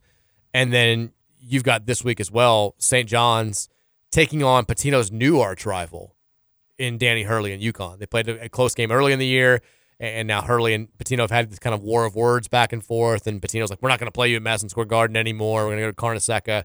And I was talking to one of his relatives a couple weeks ago. I'm like, do you guys like hate Hurley now more than you hated Calipari? And he's like, oh no, I think Rick's just bored. he's like, I think he just wants to pick. He's just picking fights. I don't know why he keeps talking about Danny, but he's going after him. But I'm sure they'll get excited for that game this week. I think that's on Saturday. UConn, New Mexico's got a couple big games. New Mexico's fun to watch too. If you're late night FS1 10:30 game. They got some really good players, and Richard's having a really good year out there. Number 19 in the country now, and the Mountain West is just a fun league. Texter says, Scoots, what are your thoughts on the Steelers hiring Arthur Smith as the offensive coordinator? I didn't see that. Oh, yeah. Happened today. It's got to be better than Matt Canada, so I like it. All I know is like the tight end for the Steelers was trending all over Twitter because everyone was Freiermuth? like, no, not him, the other one. Everyone was like, take this guy in your fantasy football draft next year because Arthur Smith just bleeping loves tight ends. So who was it? I can't think something of Washington. One. I can only think of Freiermuth. I don't know who it was, but somebody was going crazy. Moral of the story: it doesn't matter who we have in our coaching staff as long as we've got Mike Tomlin. I'm happy. Darnell Washington. Oh, okay. People were talking about him. Yeah, he had an okay season. Texture says, I can't read it, guys. Texture says, is Mike saying he just wanted to do hood rat bleep with his friends? Pretty much. That was my entire childhood. Just wanted to do hood rat bleep with my friends. Texture says, can that many Kentucky fans read and write, or should I say read and spell? Good one. Yes. Texture says, Scoots just got way too excited to find out that there's a Little Mermaid sequel about her sisters. No, I was just fascinated. I had no idea. There's all sorts of Little Mermaid stuff out there that I didn't know was around. Virginia's kind of off Little Mermaid now. She still likes Ariel a lot, but it definitely goes in phases where she's big on Frozen one week, and then she's Little Mermaid, and then she really likes Tiana from Princess and the Frog. Does she watch the horse show? What's the horse show? My Little Pony? No. What's a little My Little Pony? Gosh, I can't. Spirit. Isn't there a TV show, Spirit? I've never heard of that. It's a movie, and then I think they made it into a TV show. One of my buddies' daughters obsessed with it. Just not on our radar. Not on our radar. Keep it off. We're big into, we're going to Disney World next month, which we're very excited about. And she's gotten big into now. I don't think she really understood what Disney World was. She knows Disney on Ice. And we had to kind of do a thing last year where we sort of lied about so her cousin and the rest of Mary's family were going to Disney World, and like her and her cousin do everything together. Her cousin's at our house pretty much every day. Audrey, exactly. And John was like just too young. Like we didn't want to go to Disney World. It's one of those. John was taking like 2 naps a day. He's 1 year old. Like you don't want to like go to the park and then have to come back and then go back. Like he's just too young to go. So we wanted to wait until now. But because we knew Virginia was going to, hey, Audrey gets to do this cool thing. Like, you're obsessed with Disney World. She gets to go. You don't. We were like, Disney on Ice is kind of like Disney World. It's basically the same thing. So she just sort of referred to that as Disney World. And that was, in her mind, Disney on Ice has been Disney World this whole time. And now she's figuring out that like Disney World and Disney on Ice are 2 entirely different things. Oh, yeah. And she's like, so is Disney World bigger than Disney on Ice? We're like, oh, yeah. It's like, it's the most Disney thing you can do. And so we've showed her some videos of like Magic Kingdom and Hollywood Studios, and so now she acts like she has a list. She can't write yet, but she's like she's like, I definitely want to do this. And she like marks it down on her little list, like this mini Mickey ride and all this stuff. It's very cute. She's getting very excited about it, which makes me excited. Texter says, next question. Obviously, it had to be pretty good for Scoots or he would not have been fulfilling his part in the deal. But how was it for the ex-girlfriend? Short. Quick. I mean, I don't want to get too graphic, but when it is part of like a business deal, I'm assuming it is more of just like, hey, let's get this done. I had a job to do. I don't like working. I was there to get my job done, and that's it. I mean, look, there were times, I mean, I've been in this situation. I would assume people listening have been in that situation before where we're trying to get pregnant and there's only a certain time of the month where she's ovulating and there's a little bit of a window. And there were times during that process where I think neither one of us really felt like we weren't feeling very romantic. And it's very much not a romantic act at that point, but it's like, hey, we have to do this. Like we're trying to have a kid and clock's ticking here. Let's get going. And like, I assume it was probably kind of the same thing. Like, let's just, there's a job to be done. I walked in the door. I didn't talk to any coworkers before getting started. Like I just went straight into my office, knocked out my work, went home. It's hilarious. It's like the Seinfeld episode where Elaine's getting dumb because she can't have sex, and she's like, Jerry, like trying to convince Jerry to do it. She's like, you can read the paper through the whole thing. Texter says, Jerome Tang, please, would bring some fire back. He definitely would. I mean, that's the... Wouldn't anybody bring fire, though, at this point? Yeah, I mean, there's a different level. Like some of these like we've talked about a million times now. There's not a coach out there that checks every box unless you're talking about Jay Wright, which is not going to happen. So there's going to be a give and a take with every guy that you hire. Like Jerome Tang, limited sample size. Had a great year last year, is having an okay year this year. Those are his only 2 seasons as a head coach. Who knows how successful he's going to be if he's at Louisville for the next 20 years. What you do know is that he's got charisma, he's got swagger, he's going to do a lot of calling out. He's going to, I can see him and Calipari getting into it. He's going to win the press conference when he gets introduced as the new head coach. All of that good stuff. You contrast that with a guy like Scott Drew, who's got the track record. He's won national title at Baylor. He's been number 1 seed at Baylor multiple times. Like they've been really good for a long time now. But he's going to be more laid back. He's not going to, come out here and scream and yell and take shots at people. He's going to be kind of by the book and very so it's going to be different with whoever you hire. There are going to be some things that you just don't like and some things that you have to accentuate if you want to talk yourself into the hire. That's the way it's going to be. Texture says, Mike, were you aware that you were going to what seems to be some of the ads? Yeah, I mean, I get it. I get it. I can't read your text, but I get it. Texture says, Scoots is great. Thanks. You're great. He liked your Survivor talk last week. See how that's done, Scoots hater? If you're nice to me, I'm nice to you. I can't read the last part of his text, though, but we'll leave it at Scoots is great. Texture says, just a thought. I hope you can entertain it. I'm in my 20s, and the NC State Jimmy V title run is historically one of the sport's biggest known stories. But my whole life, they've had Manila folder below average coaches. Are they the school that has least capitalized on success historically? Yeah. If you look at very few programs have won multiple national titles in men's college basketball. I guess the best program to compare them to would be Florida. You can easily say, well, look, they caught lightning in a bottle for a very brief time. They won back-to-back national titles. And since then, what have they really done? But, I mean, they'd been to, Lon Kruger took them to a Final Four in the 90s. They've had teams that have been, they were the number 1 overall seed in 2014. Since Billy Donovan left, they haven't been as good, but that's kind of comes with the territory. NC State's a program that, they are, regardless of what Dave Doran says, I know he got mad about when the statement was made this season, they're a basketball school. They prioritize basketball. That state cares about basketball as much as any besides Kentucky and Indiana.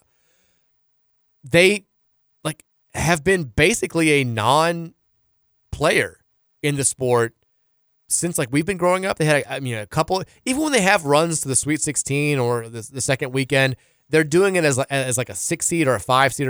It's very rare that they're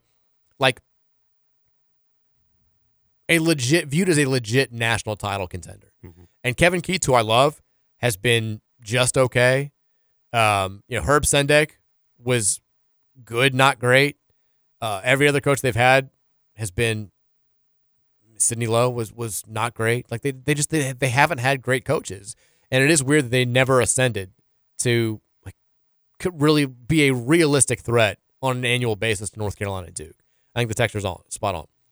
Texas says, I'd almost say Notre Dame is our biggest ACC rival across all sports. Not football. They're not in the ACC. That's why I said not football.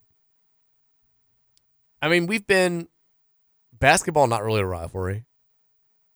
I mean, a little bit. We've had some good games, but not. Women's basketball has been the sport where they've been the biggest rival, I'd say. And they've fallen off. Now they're back. But Muffet McGraw and Jeff Wallace had a good back and forth there for a while. Is Muffet still there? No, she's gone. She retired.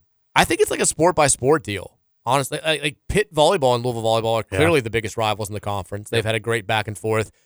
Baseball, we had a good thing with Clemson for a little bit. It's hard to have a really good rival in baseball. Like our biggest rivals are Vandy and Kentucky, two non-conference teams.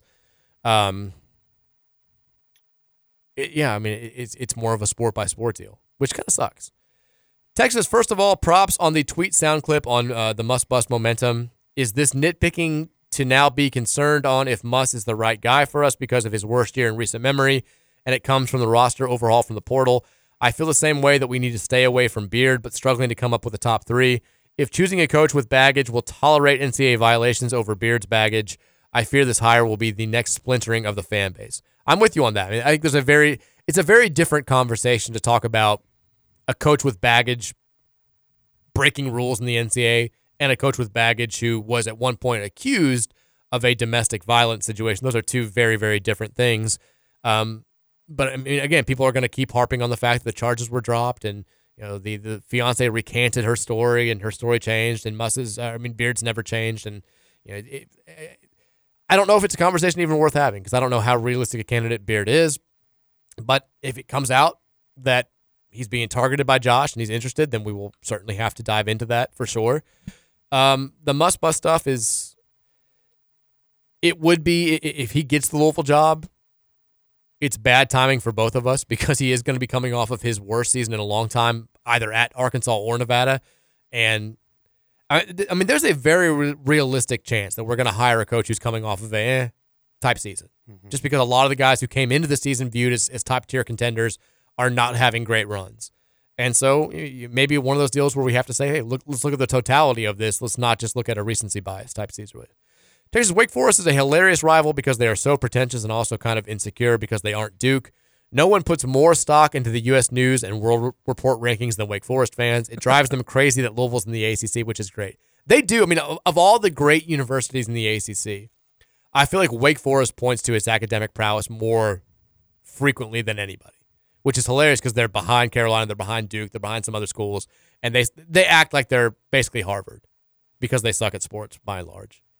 And it's so beneath them that Louisville's in the ACC. This urban university. Wake Forest can suck it. Texter says, the only thing that makes sense in this Kansas City story is that they took bad drugs or overdosed, and the guy who was sleeping also took a lot of drugs and was just in a depressive, disbelieving state over 2 days, hoping it would just go away or someone else would find them. If he did kill them, he did nothing to cover it up, which wouldn't make sense to behave like that. I think it's the most logical conclusion for sure. Texas says, hey, the Cards pulled it out by 10 as heavy dogs last year. Now L. Ellis went for 28 and he's gone, and Trainer is out, but hey, keep hope alive. Did L score 28 in that game last year? Remember the dunk at the end of the game where Clemson fans got all butthurt because L. Ellis dunked up, and it was like, come on, we're like 3-25 at this point. Just let us have the moment. Yeah. Get over it. Texas says, hey, Mike, I almost always see eye to eye with you on your takes and opinions, but Vanderpump Rules. Don't knock it till you've watched it. I tried to get my sister to watch it, and she's like, I hate all these people. I'm like, that's the point. There's nobody there's like one or two people that I could maybe tolerate if I knew them in real life, but seeing these people live this way, it makes you feel better about yourself. You're like, who are these human beings? They all just sleep with each other. They all lie about it. They're all awful human beings. And there's never any sort of like realization. You always think like after they've watched the show themselves, they're going to go to these reunions. They're going to be like, I'm shocked. Because it's reality, right? And they just double down. Yeah, they're all just terrible people for the most part. Texture says, is this a Bourbon and Beyond theme? Yes. Don't worry, I nailed that. Texas, the guy who posed the question of the 10 coaches that have won multiple national titles since 1980 said Billy Donovan was the one that he couldn't remember. Oh, come on. I can see how that one just kind of, you're thinking of big time programs and, all these huge coaches like Donovan is. It was kind of a lightning strike, and then now he's gone. So I can see how you would forget Billy Donovan. Well, props up to you for getting Bobby Knight, because as an Indiana fan, I forgot that one. Texter says, was the hatred between Cal and Pitino personal, or was it just competitive? Oh, it was both. Like, anybody who tells you that it was feigned hatred between Pitino and Calipari, like, they've got no insight into the situation. As someone who had a good relationship with Rick and who knew a lot of people very close to them and still liked a lot of those people, they would tell you Pitino hated Cal. It ate at him what he was doing at Kentucky when he was here. He hated the comparison that Cal came up and was like a little Pitino. And then when he started having the same level of success as Rick when he was at UMass, that's when the divide between them really started happening. And I think that Pitino kind of psyched himself out playing Kentucky. He wanted to win the Kentucky game so badly that everybody felt his pent-up nervousness and just that whole week. And I think it made everybody play tight in those games. And also, they also just had the better team than us a lot, which is the forgotten. It's become this deal where everyone's like, oh, we always lost to them even though we had better teams. Kentucky was favored in the vast majority of those games. We just didn't beat them the few times that we were favored, and we never beat them when we weren't supposed to, which was annoying for sure. Texas Mike, I remember at one point before it was legalized, you said you wanted to stay away from sports betting. It sounds like you're addicted now. Welcome to the dark side. Yeah, I always bet horses, but I always wanted to stay. I do put limits on myself because I have an addicted personality where something's never enough. So I have to very much make sure that I never bet this amount on this thing, or that we're doing this on one certain night. So yeah, I have a checks and balances system for sure. Texas says, wait, you have to feel romantic to do the deed. Don't tell my wife. You don't have to, clearly. Texas, Scooch is very much growing on me. I hope he's being well compensated for pulling double duty. I'm being well compensated. As well compensated as anybody can be in sports radio. Yeah, exactly. There's a caveat. It's a relative term. Yeah. But Scoots, you are. I mean, I think you're growing on a lot of people. I've had a lot of people who are like, yeah, you took some to get used to, but I love Scoots. Change is hard. We all love Scoots. Texter says, hey, Mike, hey, Scoots. Say, guys, did I hear y'all talking earlier that Scoots took a lesbian couple he was trying to impregnate to a restaurant with a chicken bleep as its mascot? LMAO. That's the exact story of what happened.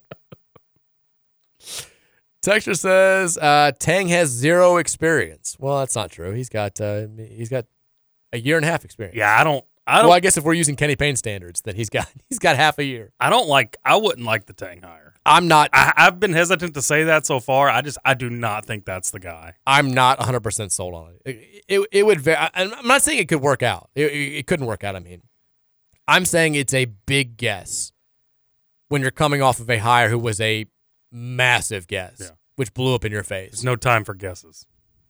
You're gonna have to guess a little bit because there's not a Rick Pitino out there to hire, but a guy who's only coached 2 seasons and one of those seasons has been just okay, that's I don't know. I'm definitely apprehensive for Jerome Tang. I like him personally. Mm-hmm. I think culturally he's a great fit for what we want, the swag, and again, the getting everybody excited and having a guy who's had success with the transfer portal already. I like all of that.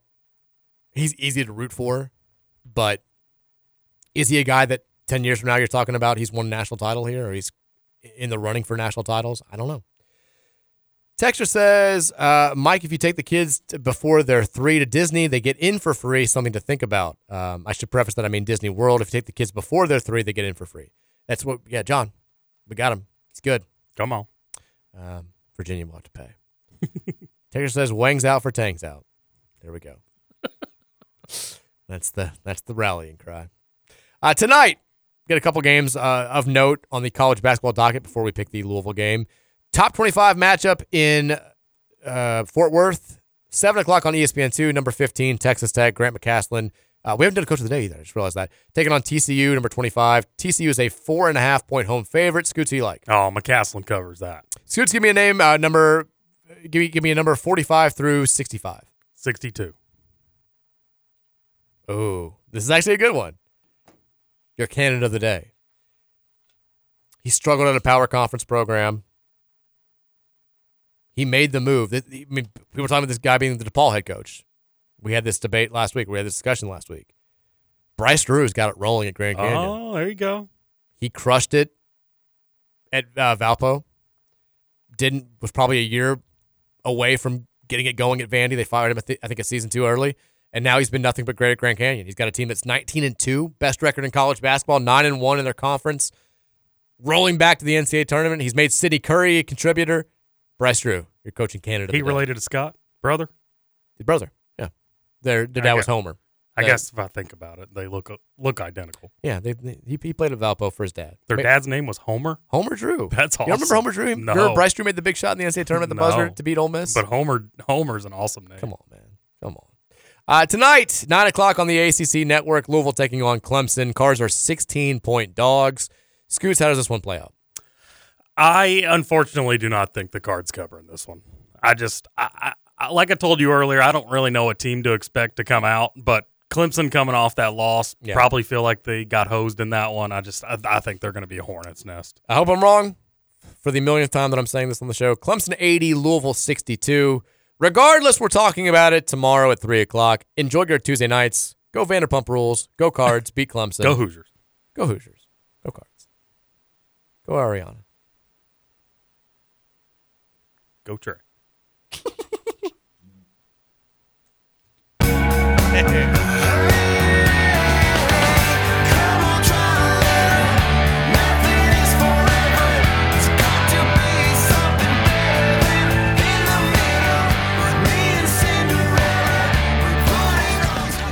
Only locally owned sports talk, 1450 and 96.1 FM. The Big X Sports Radio, WXVW, Jeffersonville.